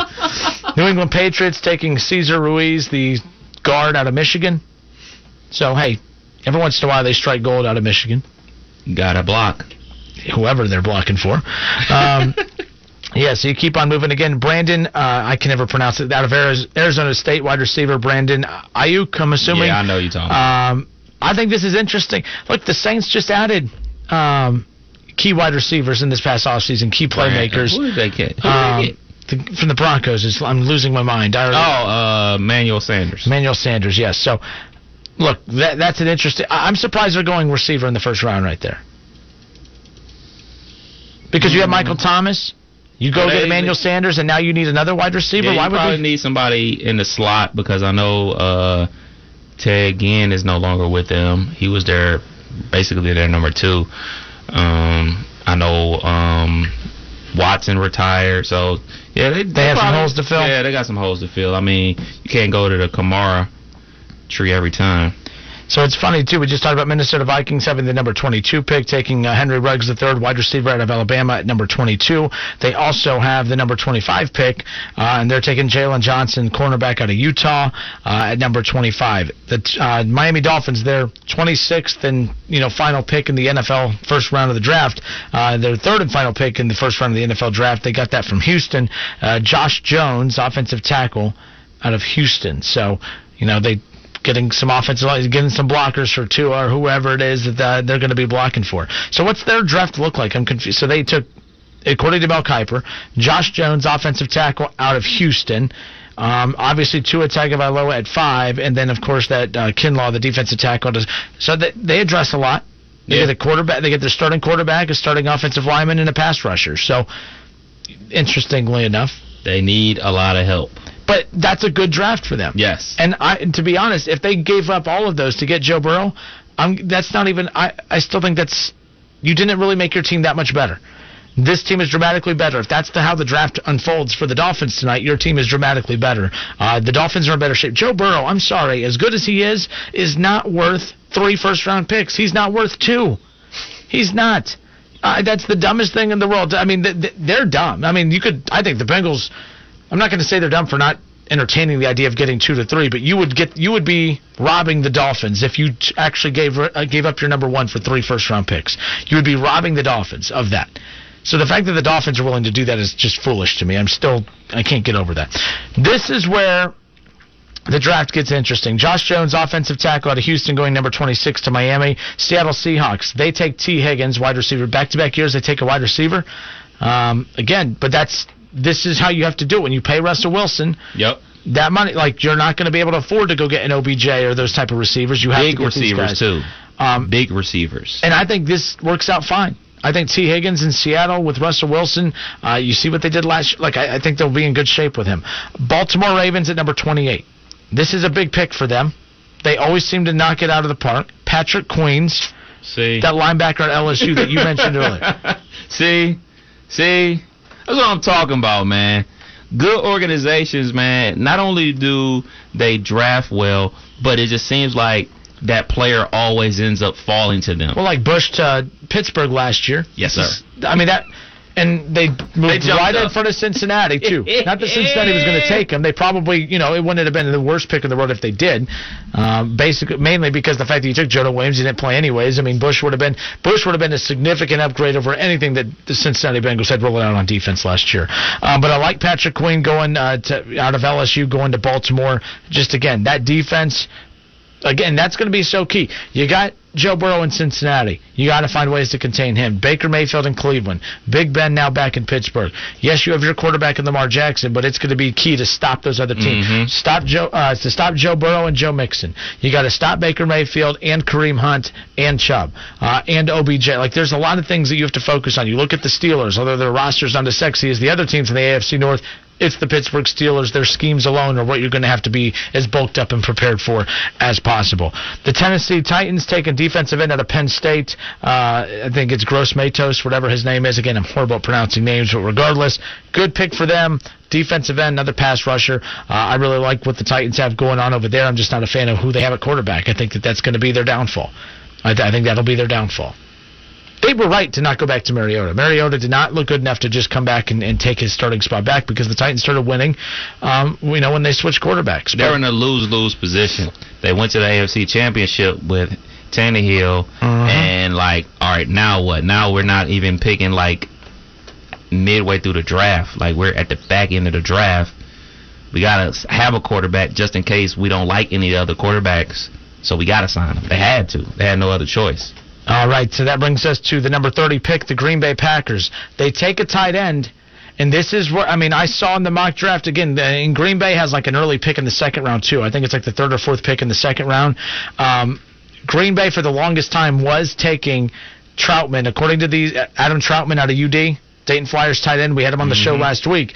For the longest time, a lot of the mock drafts had the Packers taking Adam Troutman in the second round, and I was like, man, that's huge. Imagine Troutman getting to play with Aaron Rodgers. That's a big-time get for the Green Bay Packers. But they're taking Cole Met, the tight end out of Notre Dame, according to Mel Kiper, with the first-round pick later on tonight. So I hope not. So we'll see where Troutman ends up, too. Again, we weren't expecting Adam Troutman to go in the first round. It's a weak tight end class, so that obviously increases his chances of being taken, the second tight end off the board, hopefully, in the second round. The San Francisco 49ers taking Antoine Winfield Jr., safety cornerback out of Minnesota. And then the number 32 pick, the Kansas City Chiefs. I've seen in multiple drafts where the Kansas City Chiefs take J.K. Dobbins. They do not take J.K. Dobbins. According to Mel Kiper's final projections, they take Jonathan Taylor, the running back out of Wisconsin. I don't understand the back and forth. I would love to know from an NFL scout what makes Jonathan Taylor versus J.K. Dobbins. Which one do you go with? By the way, Jonathan Taylor will kill it with the Chiefs. I have no doubt about it. I'm not mad that they're taking, Jonathan Taylor. I would just have loved to have seen J.K. Dobbins, just that speed guy, be able to play with Patrick Mahomes and Hill and those guys. Taylor fits in fine, but I would have loved to see J.K. Dobbins playing with the Chiefs. Draft, though, this is just a mock draft. Nothing's final. We don't know what's going to happen. I can't wait for tomorrow, man. I cannot wait for tomorrow to get into this draft talk again to see how things unfolded. But J.K. Dobbins slips out of the first round, and the only Buckeyes taken are Chase Young at 2 and Jeff Okudah at 9, according to Mel Kiper. We're falling off, man. Buckeyes are falling off. They're just not as strong as they used to be. See, the Urban Meyer era has come and gone. See what you did? See what you did, Ryan Day? That's a big-time joke, folks. Relax. Ryan Day's killing it, man. You see they already got another commit for 2022, 2026, That's or whatever. That's all they do, baby. All right, folks. Have a great night. Tomorrow, make sure you are tuning in, following us on Facebook. I know right now it's all hot and heavy with the NFL, but any chance I have to sit with Marty Brenneman, I'm going to take advantage of that. And don't worry, I'm not going to be sitting with him because, Corona. But tomorrow on Facebook Live, tune in to our 1410 ESPN Radio Facebook page for 1410 Wing Live. It's our new social media live show. Tune in on our Facebook page as we have a sit-down with Marty Brenneman as he is our guest on tomorrow's show. We had Solomon Wilcots on today. Marty Brenneman will be on tomorrow as we're able to fit him in. So looking forward to talking with the Hall of Famer and now retired Marty Brenneman tomorrow on Facebook Live at noon on our station Facebook page, ESPN 1410 Wing AM. Until tomorrow, this has been the Justin Kinner Show on 1410 ESPN Radio. Visit your locally owned Cub Cadet dealer, East Lawn & Garden, and find out how the Ultima Series zero-turn mowers sparked a zero-turn revolution. Engineered to give you the ultimate all-around mowing experience. The Ultima Series delivers next-level comfort and cut quality, as well as superior speed and control. It's all supported by the genuine parts, accessories, and trained service technicians you'll only find at your local Cub Cadet dealer. Test drive the ultimate mowing experience today at East Lawn & Garden, 1632 East Route 36 in Urbana for expert advice, superior service, and exceptional offers.